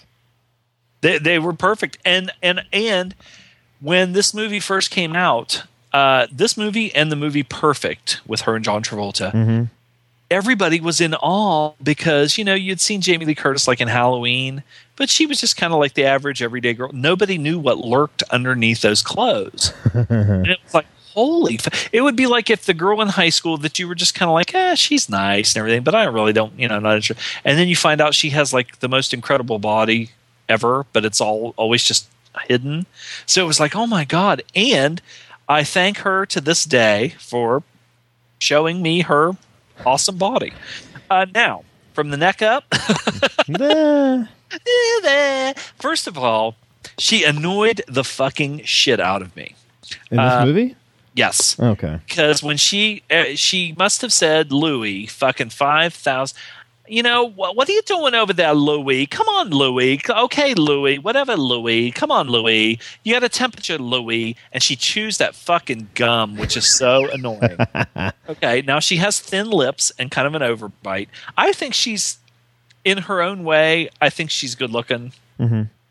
Not many girls can pull off the short hair, and but that's like Halle She does look better with short hair. Becomes like her trademark. Yeah, I always thought she looks better. Like when she's in Halloween, has longer hair. It's just kind of like, But I like the one when she first meets him and she takes off her fur coat, and you can just see that shirt is so sheer and tight that you can just see right through it. She might as well have been naked. That was also awesome. And when he was sick, because he fucking stood out in the fucking rain and shit, and she just takes her clothes off and gets into bed, and this was back in the high-waisted thong where they pulled the thong up to their like fucking rib cage. Yeah. So anyway, that's one huge part of the movie is Jamie Lee Curtis's body. Now, Aykroyd, I like how one of the funnier parts is he's so straight-laced at the beginning with his clothes, his hair, and everything, and then they have him wearing the most ridiculous fucking shit. These just raggy old his pimpy zoot suits. Yeah, like a fucking the polyester plaid suits and shit. Yeah, it looked like a woman's coat or something. And the Santa Claus outfit was just fucking awesome, because you talk about Billy Bob Thornton in Bad Santa. This was. And like you said about Aykroyd, the physical comedy, like he sticks like a big giant salmon or something. It's a smoked some kind of smoked salmon where it's pink, but it's you eat it almost dry. And then I almost kind of forgot about it. But then when he's drunk and he's on the subway and he pulls that thing out and it's going through the beard and it's got hair. He's just like gnawing on like a caveman, like. And he's eating the hair and everything, and he's so fucking shit faced. And like when Eddie Murphy sees him, and what the fuck's his name in this? Winthorpe. He's like Winthorpe, and Dan Aykroyd just turns around and he's so fucking drunk he can barely stand up, and he just goes. That was one of the highlights of the movie. Oh, that was really funny. I saw it when I was a kid, and at the beginning when he goes. bellies. He looked at the stock market. I didn't know what pork bellies was, and he's like, pork bellies. I thought that was funny. That was when I was a kid. I thought it was funny. So I thought that Eddie Murphy's transition it's fucking lightning speed. It's a little too neat. Yeah, he goes right when he goes in the house. He's still in the street survival mode and trying to steal shit and everything. And then in like 2 seconds, he's picking all these stocks and giving them, this is a reason why this will happen, and this is a reason why. So I guess they were saying, he's clever, and in some ways they're making a statement that it's like in Batman when Bane goes into the stock exchange and the guy goes, "There's no money here. There's nothing for you to steal." And he goes, "Then why are you here?" Because they're just rich people stealing, and they're just using their cunning and their wits to make lots of huge money. Whereas Eddie Murphy was using his wits, the same skills basically, to just to get by, getting conning people on the street. So I guess that they're doing, but they only have so much time in a movie. So but his thing was a little bit too lightning quick. Yeah. Now they get to, and I think Jamie Lee Curtis and Dan Aykroyd's kind of. At first, she just is going along because she said that she wants to.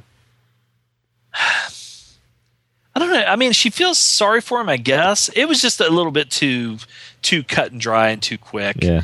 Because all of a sudden, she doesn't even know this motherfucker. Somebody gives her like $100 or something to go over and kind of make him look like shit. And then all of a sudden, she's like, "Come to my house, Louie. You can stay with me, Louie. Okay, take all the money that I've saved up, Louie."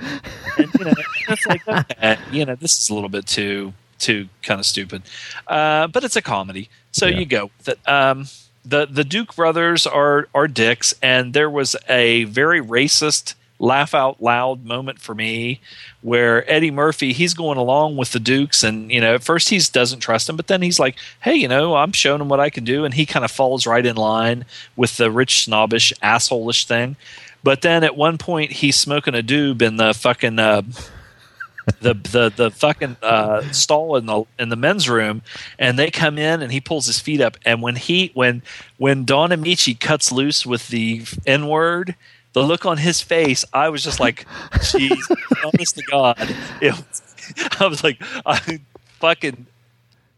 It even caught me off guard because I haven't seen this in so long. What was it? A look like someone farted in church. Yes. What was the line he said? I feel like I wrote it down. To the effect of like, well, he said nigger, but I don't remember the exact. I don't. The one saying to the other one, here's the dollar that you won, which proves that if you take anybody and put them in this situation, they're going to thrive, and blah blah blah blah blah. And he goes, "Well, about bringing Winthorpe back." And he goes, Winthorpe, blah blah blah. I can't remember what it was, but he said, "Well, so are we keeping? What the hell was what's his face's name? Billy Ray. Are we going to keep Billy Ray?" And he goes, "Are you something to the effect of, we're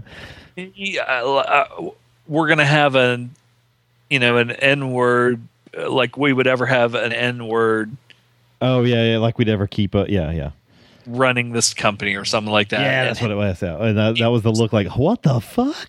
You said fart in fucking church is right. So then at that moment, Billy Ray is kind of like, okay, I see now what's going on with these fucking assholes. And he's going to try and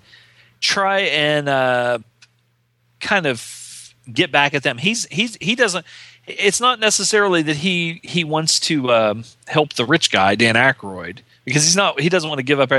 But he's like, okay, they fucked him over, they fucked me over. We have something in common. And what is it? The enemy of our friend of our enemy, blah blah blah, whatever. So, that goddamn smoked salmon. But they hatch this plot, and this is another iconic scene. The iconic scenes to me were the jail cell, Jamie Lee Curtis's tits, and the train car room And So they had dumb. this, like, Sting, like it's almost like the movie The Sting, where Eddie Murphy, when he comes in, he's dressed like this African prince or something. Oh my god! That was so fucking funny. I was ready to piss myself because, dude, a lot of the movie, I was like, okay, there's funny parts, but there, and then when he gets in his stride and he's like, beef jerky, Boo-boo-ya, boo-boo-ya, boo-boo-ya, ha! Eddie, New Year, and shit like that. That was fucking funny. And then, Yeah, I mean, yeah. You won't see a guy in a white guy doing blackface with dreadlocks anymore, and maybe on Saturday Night Live you might get something close to it. Might be the only place, but I doubt it.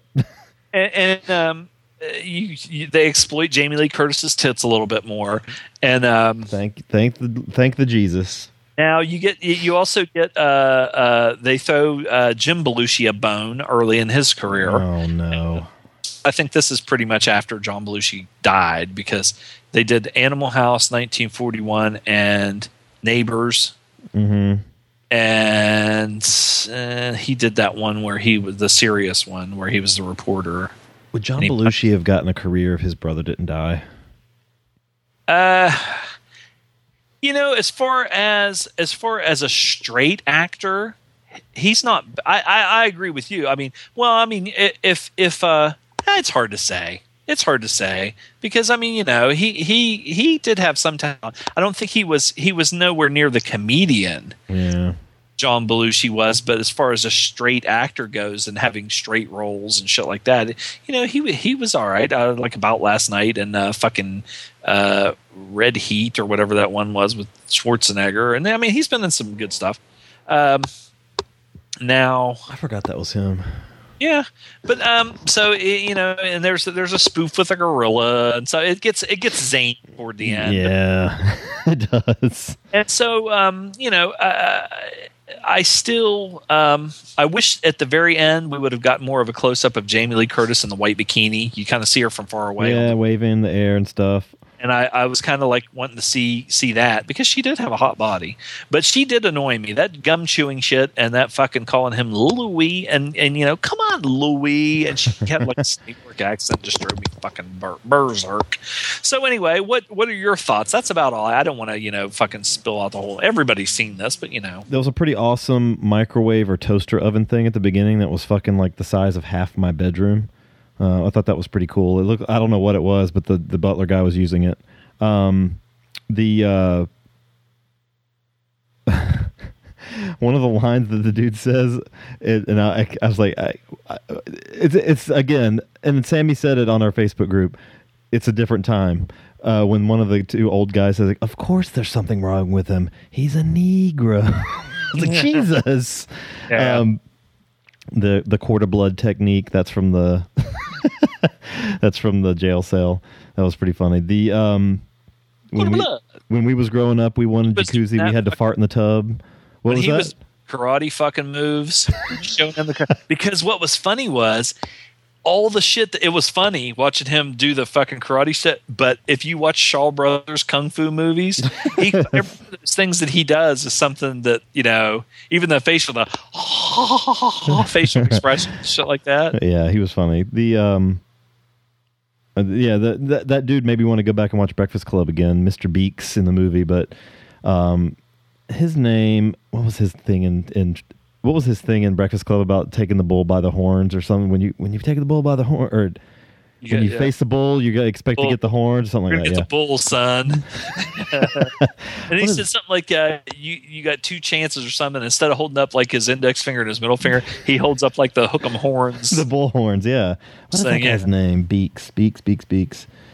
Paul Gleason. He died of possibly asbestos poisoning.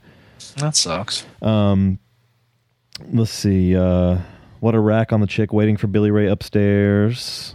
When he has a crazy party at his house. I like that scene when he goes to the bar, like to prove everybody wrong that he actually is rich, and the two big dudes are there. Somehow they got out of prison the exact same time he did, I guess, and they're cool with him now because he has money. But they all end up at his house dancing and stuff, and that's when he gets pissed. That's his instant turnaround. He goes from shady dude to don't mess up my house, and then the woman with giant tits that for some reason he just tells her to get out. Another racist line. They are a very musical people, aren't they? I really like my favorite maybe moment with Eddie Murphy could have been when he looks at the screen when the one dude's explaining what you can use bacon on a bacon lettuce tomato sandwich. He's like, bacon like you would use on a bacon lettuce tomato sandwich, and Eddie Murphy looks right into the camera like, what the fuck? Well, that was great. That was great. Let's see, Curtis Tits, jiggly pink dress, damn. I like how the old assholes had a bench in their elevator so they could sit down to go down like one floor. What's wrong with that? Let's see, Aykroyd as drunk Santa, eating the smoked salmon through his beard. That was so gross. But it was the best part about that was not just him doing it, but the two ladies that were sitting right across from him just watching him in disgust. Oh, it was funny. Oh, and then the awesome. Mr. Beaks line, I'll rip out your eyes and piss on your brain. That was pretty good because he's kind of in part of the whole story of he's helping the two old guys keep this ruse alive and helping them. He's kind of their undercover guy, helping them do their shady shit, their insider trading or whatever. Yeah. And he was like, I noticed one thing about it, like in the old movies, if somebody was like a cheap detective or something like that, they would have a suit, but they'd have like black shoes and like white socks. And that's kind of how he was. Yep. He looked really low budget. He was. For some reason, that just made me think of an Enzo Castellari movie with Franco Nero where he plays like a low budget detective. God, what was the name of that thing? Cobra or something like that. I'd have to look that up. Yeah. I remember that one vaguely. I mean, I don't know. That's about it. You covered a lot of it. Jamie Lee Curtis. I'm glad her tits are in it. I didn't really care for her otherwise. Her acting wasn't. No. Now, like I said, I know she was trying to be like kind of cheap and like Philly cheap hoe. Yeah. But I'm not sure her acting is that great. I don't remember her, and I remember her, like I said, in Perfect, and one of the lines that we always laughed at was when, with all this, earnest and everything, she looks at John Travolta and says, "What's so wrong about wanting to be perfect?" and so I don't really remember that.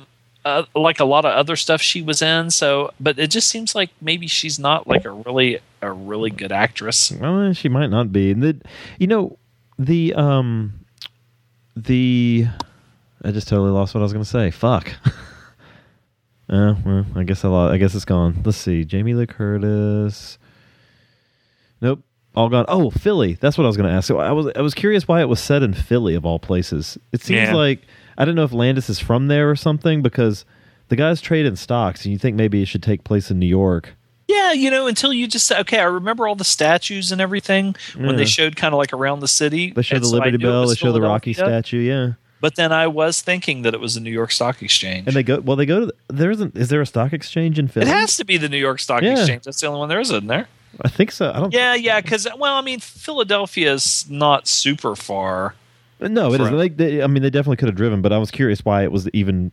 Why even have it take place in Philadelphia? Why not just have it all set right around New York? I mean, it could have been who even knows where it was filmed? I don't even know if it was filmed in Philly. It's outside of the Rocky statue and the Liberty Bell they showed. So, but Aykroyd is. I like him a lot. I mean, everything I see him in, I'm okay with.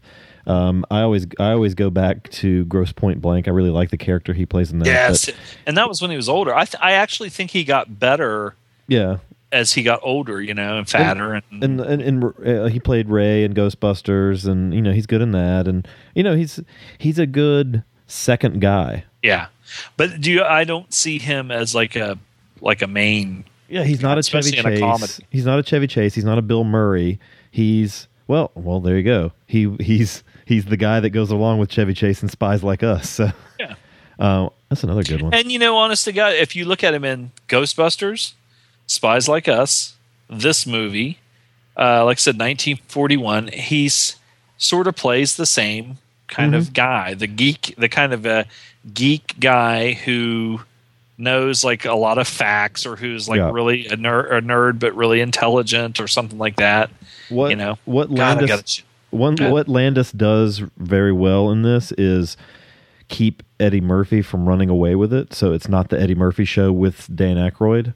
It still manages to be a story about both of them at the same time, which I thought was pretty good. Because Eddie Murphy is a lot funnier to look at than Aykroyd, but we managed to keep up with both characters pretty well. Yeah. What it falls into is the same pitfall that so many 80s comedies fall into, where we got all the funny shit out of the way for the first hour and 10 minutes. Now we need to wrap the story up. So you're just like, what? You know? And if you look at like 48 Hours or Beverly Hills Cop, I mean, Eddie Murphy, he just was allowed to cut loose in that, and it was awesome. And in this, you get like chunks. Yeah. It's not like they just let him, but I mean, I guess because they have to. This is pretty still early on. This is before Beverly Hills Cop, I think, and before, definitely before Coming to America and all that stuff where he was the star of the film. So this is right around Delirious, probably before Raw. So before he got super huge. So anyway, we can get into rating it so you can go shit. Oh my God. I have to rate this one fast. 7. I'm right there. 7.25 from me. I unlike Scrooged, I have seen this one a lot.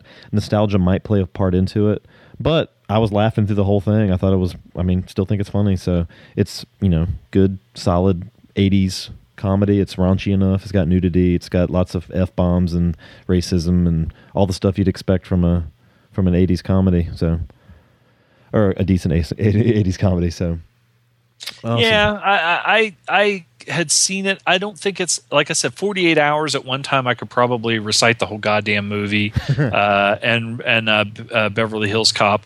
This one was one that I didn't see as much, maybe a few times, so I forgot a lot about it, but it's still funny. It's just not, like I said, like Beverly Hills Cop or 48 Hours to me, with Eddie, as far as how funny Eddie Murphy is and how funny he just rules the fucking movie. Yeah, those were fucking hilarious. This is a couple of steps below that. Sure.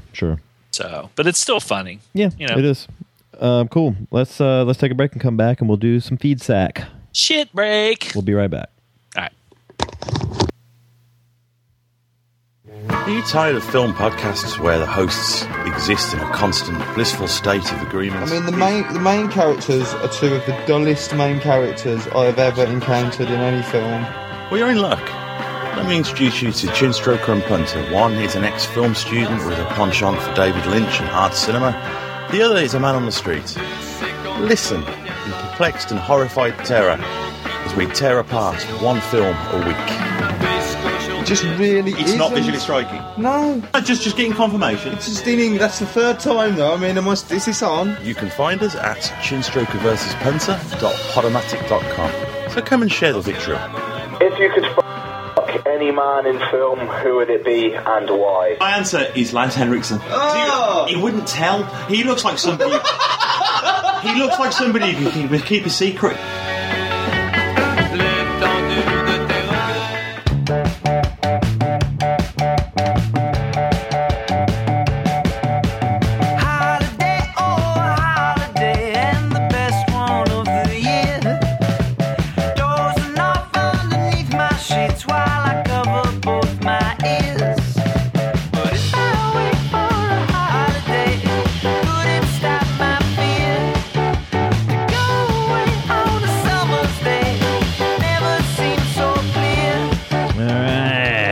The feed sack. Fucking holidays. All right. Got all voicemails this week. I think they might all be Christmas themed. Maybe. All right. Let's stop that fucking song. And flip over here to the first voicemail, and this is from Bad James. Now, Bad James, I apologize. I have done the breaks last minute, the last couple weeks, and he sent us a couple songs, and right around Thanksgiving, I've just fucking forgot to play them every time. So I'm going to add them to the show very soon. So here's the voicemail from Bad James. Silver and gold. It's Bad James here from Australia doing a pathetic impersonation of Bade. I just thought I'd call in and ask you what you thought about doing a podcast where every week you have your listeners call in and pretend to be famous actors. Wait, what? I know I would find it slightly amusing in the beginning, but in the end, when everybody's doing it, it kind of wears a bit thin. But, you know, I'm sure you appreciate all the feedback you receive.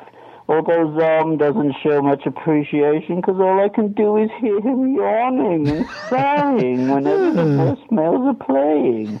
I mean, he's probably doing it right now as I speak. You are doing it, sir. That is very rude. I don't like hearing all this dissent towards your listeners. We'll have to take back our city, our podcast. But anyway, enough about that. I wanted to really talk to you about The Dark Knight Rises. Uh-oh. Personally, I think it is the weakest of the three films. There you go. But I did find Bane to be quite an interesting character. His voice is a strange dichotomy when you lump it on top of a muscle-bound freak.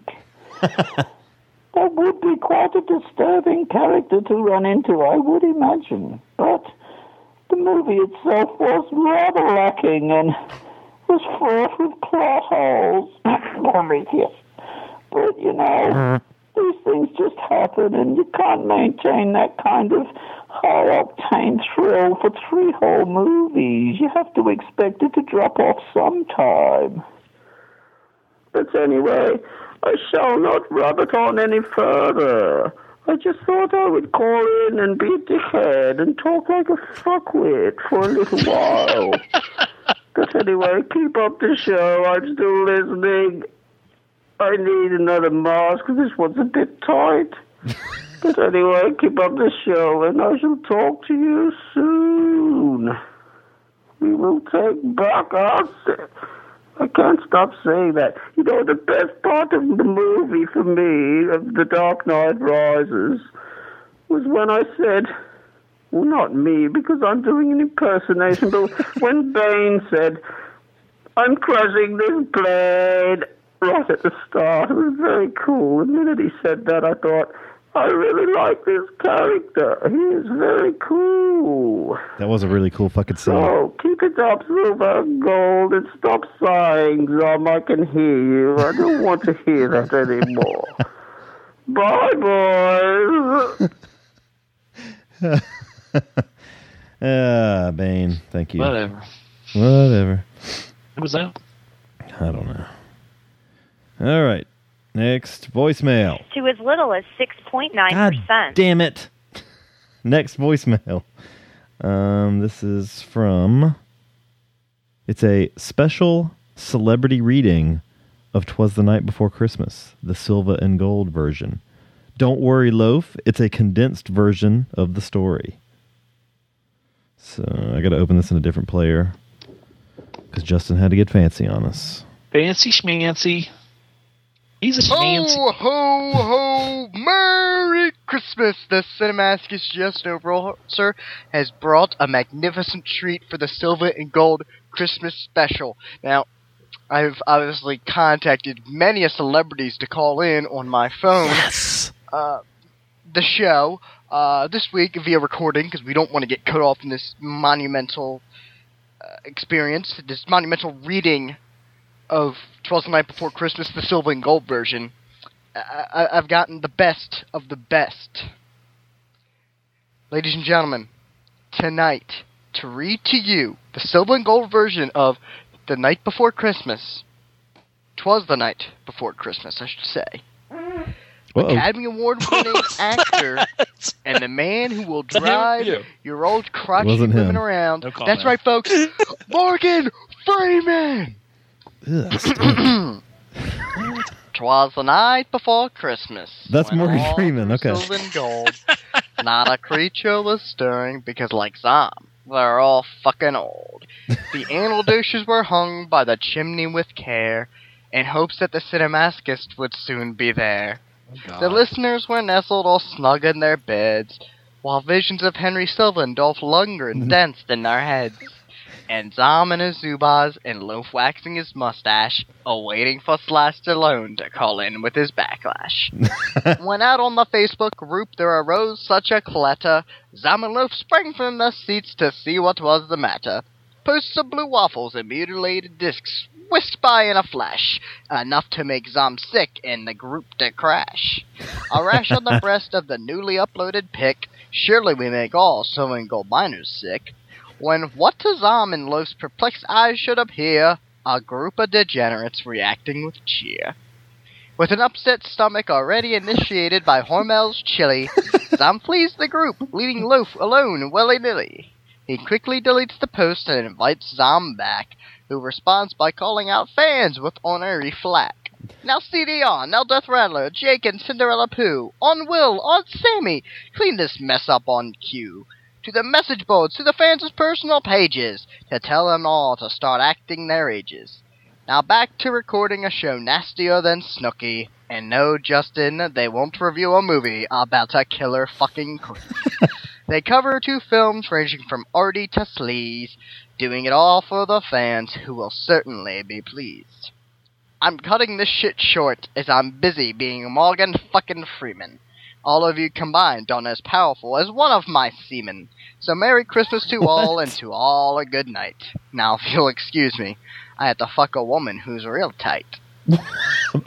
Wow. Ladies and gentlemen, Morgan Freeman. Give him a round of applause. That was just merry. Like it was Justin. jolly. It was perfect. I can't think of a better way to then spend Christmas with Silver and Gold. Merry Christmas to all, and certainly to all, a good night. Yay, Justin. Thanks, Justin. Oh, it's playing again. God damn. I'll play it again. Yeah, I mean, okay. I thought that was Bane. I thought it was Bane again. Jesus. But that was good. Good. Yeah. That's Yeah. a good little poem. Morgan Freeman. Better than I could do. Yeah, we can Fucking get uncanny. It's yeah. I could have sworn that was a 75-year-old black man talking to us just there. Mm-hmm. Next voicemail. Hey, Silver Gold.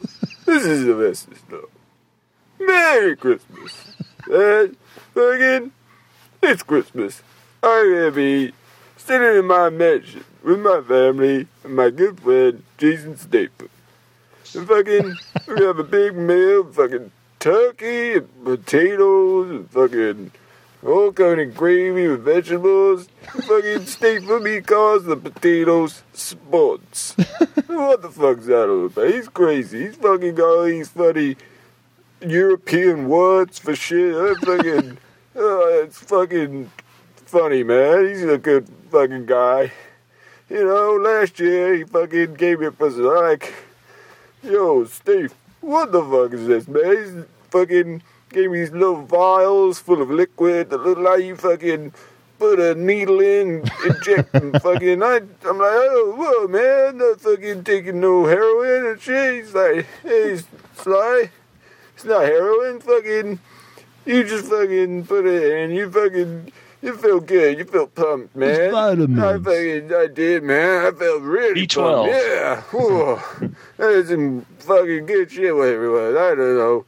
But yeah, my muscles were real big and fucking strong. Fucking for a good fucking time after that, you know. Fucking, so we eat all this food at Christmas and feel all fat and fucking, and then we work out for like 5 hours, man. We just fucking strip down to our underpants and fucking, you know, just fucking work it real hard, get muscular. Yeah, it's fucking, you know, it's fucking, I get all excited thinking about it. I can't wait. It's that's my Christmas present. It's fucking just a good fucking workout, man. Fucking, yeah. So, yeah, I hope everyone has a good Christmas that's listening.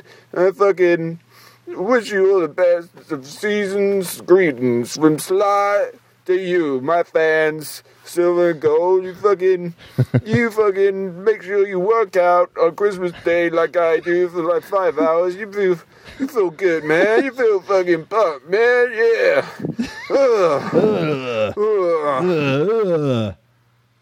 Beautiful. Thank you, Sly. Next voicemail. Hey, Silver and Gold. It's Emily. Ooh, I think this is Justin. I think it's good. I think Justin's he's giving us a Ring of Honor report, I bet. I saw Justin went to Ring of Honor. I mean, Emily. First off, before I say anything relevant to your podcast, I have to tell Dom what Cam Giga was in. That would be Burlesque. And if I find out that both of you have not seen Burlesque, I will not be happy. Have you seen Burlesque? What the fuck is Burlesque? I think Cher is in it, and the chick that was like blonde and skanky and hot and skinny and then got kind of big and nobody likes her anymore. Fucking Aguilera. What's her face? Yeah, never liked her, no matter what size she was. I haven't seen that. I haven't seen that either. All right, sorry. Continue. You should review it, because that would be hilarious. Anyway, also Ring of Honor, I wish I could give you a more, what's the word I'm looking for, informed recap. I am sober now, because it's Wednesday night. However, I was also sober at the end of Ring of Honor, which is why this phone call is a little late coming. But regardless, good time as always. There was a triple tag team match, which was cool, except guess who won? My least favorite wrestlers, the Briscoe brothers, and I know fine, they might be good wrestlers, but I just hate their fucking, because it's the, reminds me of the Bushwhackers. That's what they remind me of, only, they also have Confederate flags. I don't think they had them out this time, so that was good. But, yeah, lots of good times. There was, stuff that happened, including lots of beer. Ladder match at the end with Kevin Steen, which is always fun. Oh, and beginning. Oh, okay, my favorite new wrestler I've decided is the little scrawny guy who dresses like a lumberjack and is about my height. And for some reason, the last 2 or 3 times I've gone, he's never in the televised part of it. He's only ever in the, pre-show. And he fought this guy who was in this fabulous velvet and diamond-studded bathrobe called God's Gift. And he was just kind of a joke, and that was over quickly. But the little guy came in and kicked his ass. And I want more of that little guy. So that's my ultimate official recap of Ring of Honor. Oh, my nachos are burning. Bye. Nachos? She must be heating up some nachos, doing the whole, cheese on the chips in the oven. Melting them. Yeah. I like, sometimes I like, used to be, I hated the ones that got soggy with the cheese. Ones are so good now. Those are the best ones. Yeah. The best part. There's the ones on the very bottom. There's this place called Moe's. Do you have Moe's there? Southwest Grill. Almost. Homos. Moe's. West Virginia, we don't have that. No, I don't even know what it is. Or if you did, they would all be strung up on fences. Moe's is like a big burrito place, but they have this nachos. Oh my god! Every once in a while I'll get them because I just crave them, but I feel like I want to die after I eat them, and I know it going in that every time I'm going to feel like shit afterwards, and I eat them anyway. So, nachos. Isn't it funny that that's what we got out of Emily's voicemail? Next that was Emily? Next voicemail. Hey, Silver. Wait, did I just play that? Next voicemail. Hey guys, it's Chris B here. We've got a crap Scrooged story for you here. A couple of years back, me and my work colleagues used to go to a pub quiz at a local pub. One of the questions, the answer was Scrooged. I can't remember what the actual question was. And when the guy was reading out all the answers, he said Scrogged instead of Scrooged, and we all laughed at him. What a dick. Scrogged. We used to call that, wasn't that like fucking? Or was that getting drunk? I can't remember now, but it was like when we were in school, high school, getting scrogged. Scrogged? Funnier than that. Or I scrogged her. Maybe that meant I don't know. I don't remember. I don't know that one. It was stupid. Scrogged is funnier than the actual movie. Next voicemail. Silver and Gold. This is The Rock calling in. I really don't know who this is. I mean, besides from The Los Rock. Angeles, California. Now, I'd like to ask what you think of my new trailer, Pain and Gain.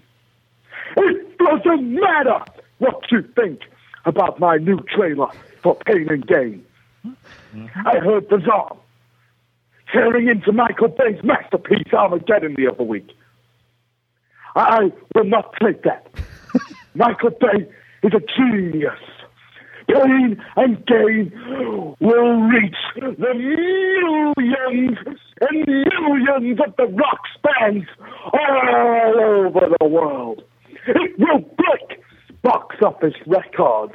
You will smell the sweat coming off the screen.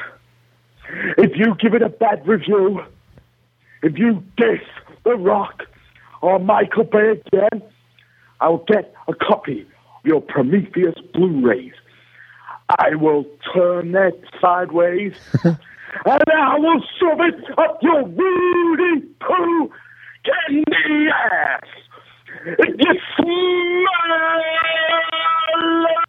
smell what The Rock is cooking.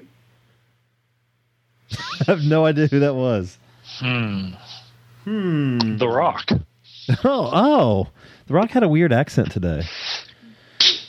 Yeah, Sammy was fucking. He's down with Prometheus.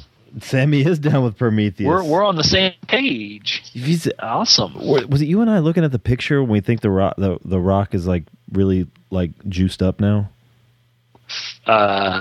Yeah. Well, I wouldn't admit you, but I mean, his fucking arms are like bodybuilding. Oh, okay. His fucking arms look like he's going to explode. You can't, there's no such thing as natural. I mean, there's natural bodybuilding as far as like if I lift weights and want to look good, but you can't look like that without fucking. I like The Rock a lot. I really hope he's not just going to stay on. Like, I hope this is not just a thing. I hope it's just for a part, because being a wrestling fan for as long as I have, these fucking dudes just kill themselves with these drugs like this, I mean, like, yeah. And, these guys just fall apart, and it's not, I hate seeing that all the time, so I hope I hope it's just for a role. I mean, granted, even if it's just for a role, it still sucks, but, yeah, I hope it's not a lifestyle choice. I hope it's just a career, move. Anyway, next voicemail. Hey, Silver and Gold. This is Bernie Sticky. I'm just taking a tea break at work and eating a mince pie because it's almost Christmas. Yeah. Just thought I would give you a call and just thank you guys for a year's worth of awesome programs. Hey. Programs, podcasts, you know what I mean. I really appreciate it. I'm sure we all do out here. We love you guys. Can't wait to listen to the new show every week. You're awesome. I love you. Have a Merry Christmas and a Happy New Year. Yeah. That was a lovely way to finish. He sounded a lot like Jason Statham. That was weird. Yeah. Bernie Sticky is in the holiday spirit, Christmas spirit, holiday spirit, whatever. That mince pie. That's my wrong Christmas. I say holiday spirit. I bet mince pie is delicious.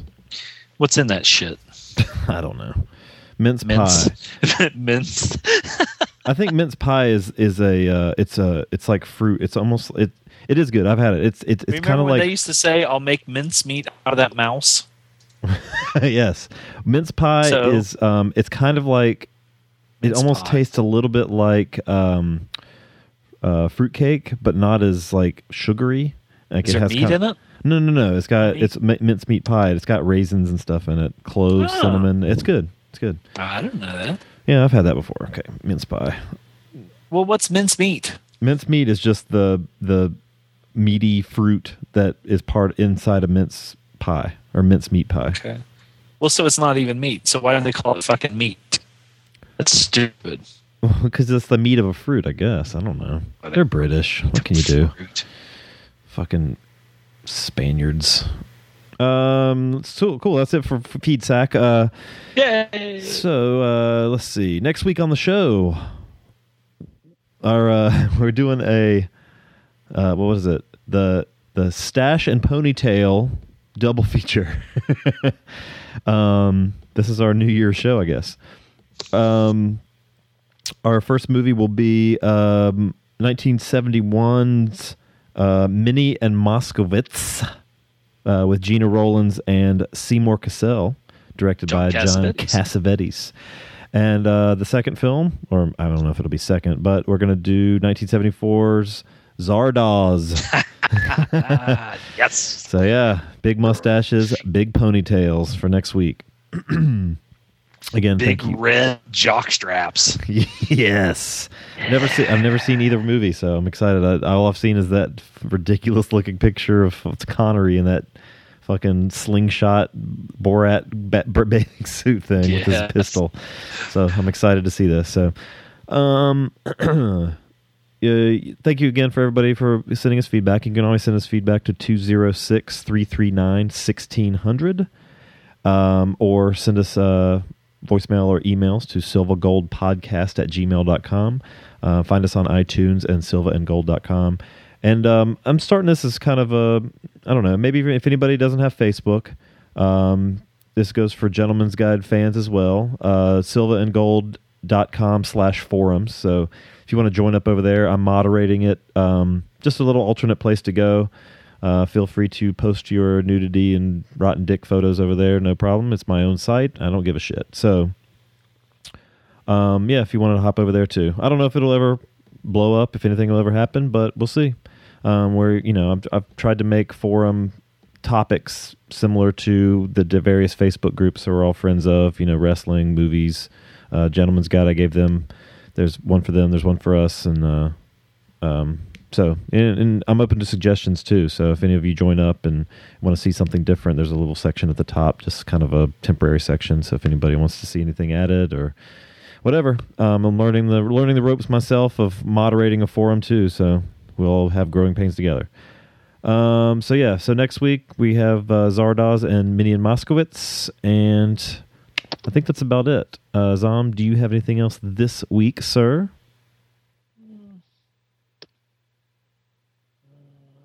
I have a word of sage advice. Let's hear it. If you're thinking about going out and I posted this, but if you're thinking about going out and buying like some guns and a bunch of ammo because they're all going to get taken away, why don't you fucking take all that fucking money, with the $400 or $500 or $1,000 or whatever that you're going to spend on your goddamn gun and all this ammo and shit, and fucking do something good with it, like help some people instead buy of fucking stupid shit like that.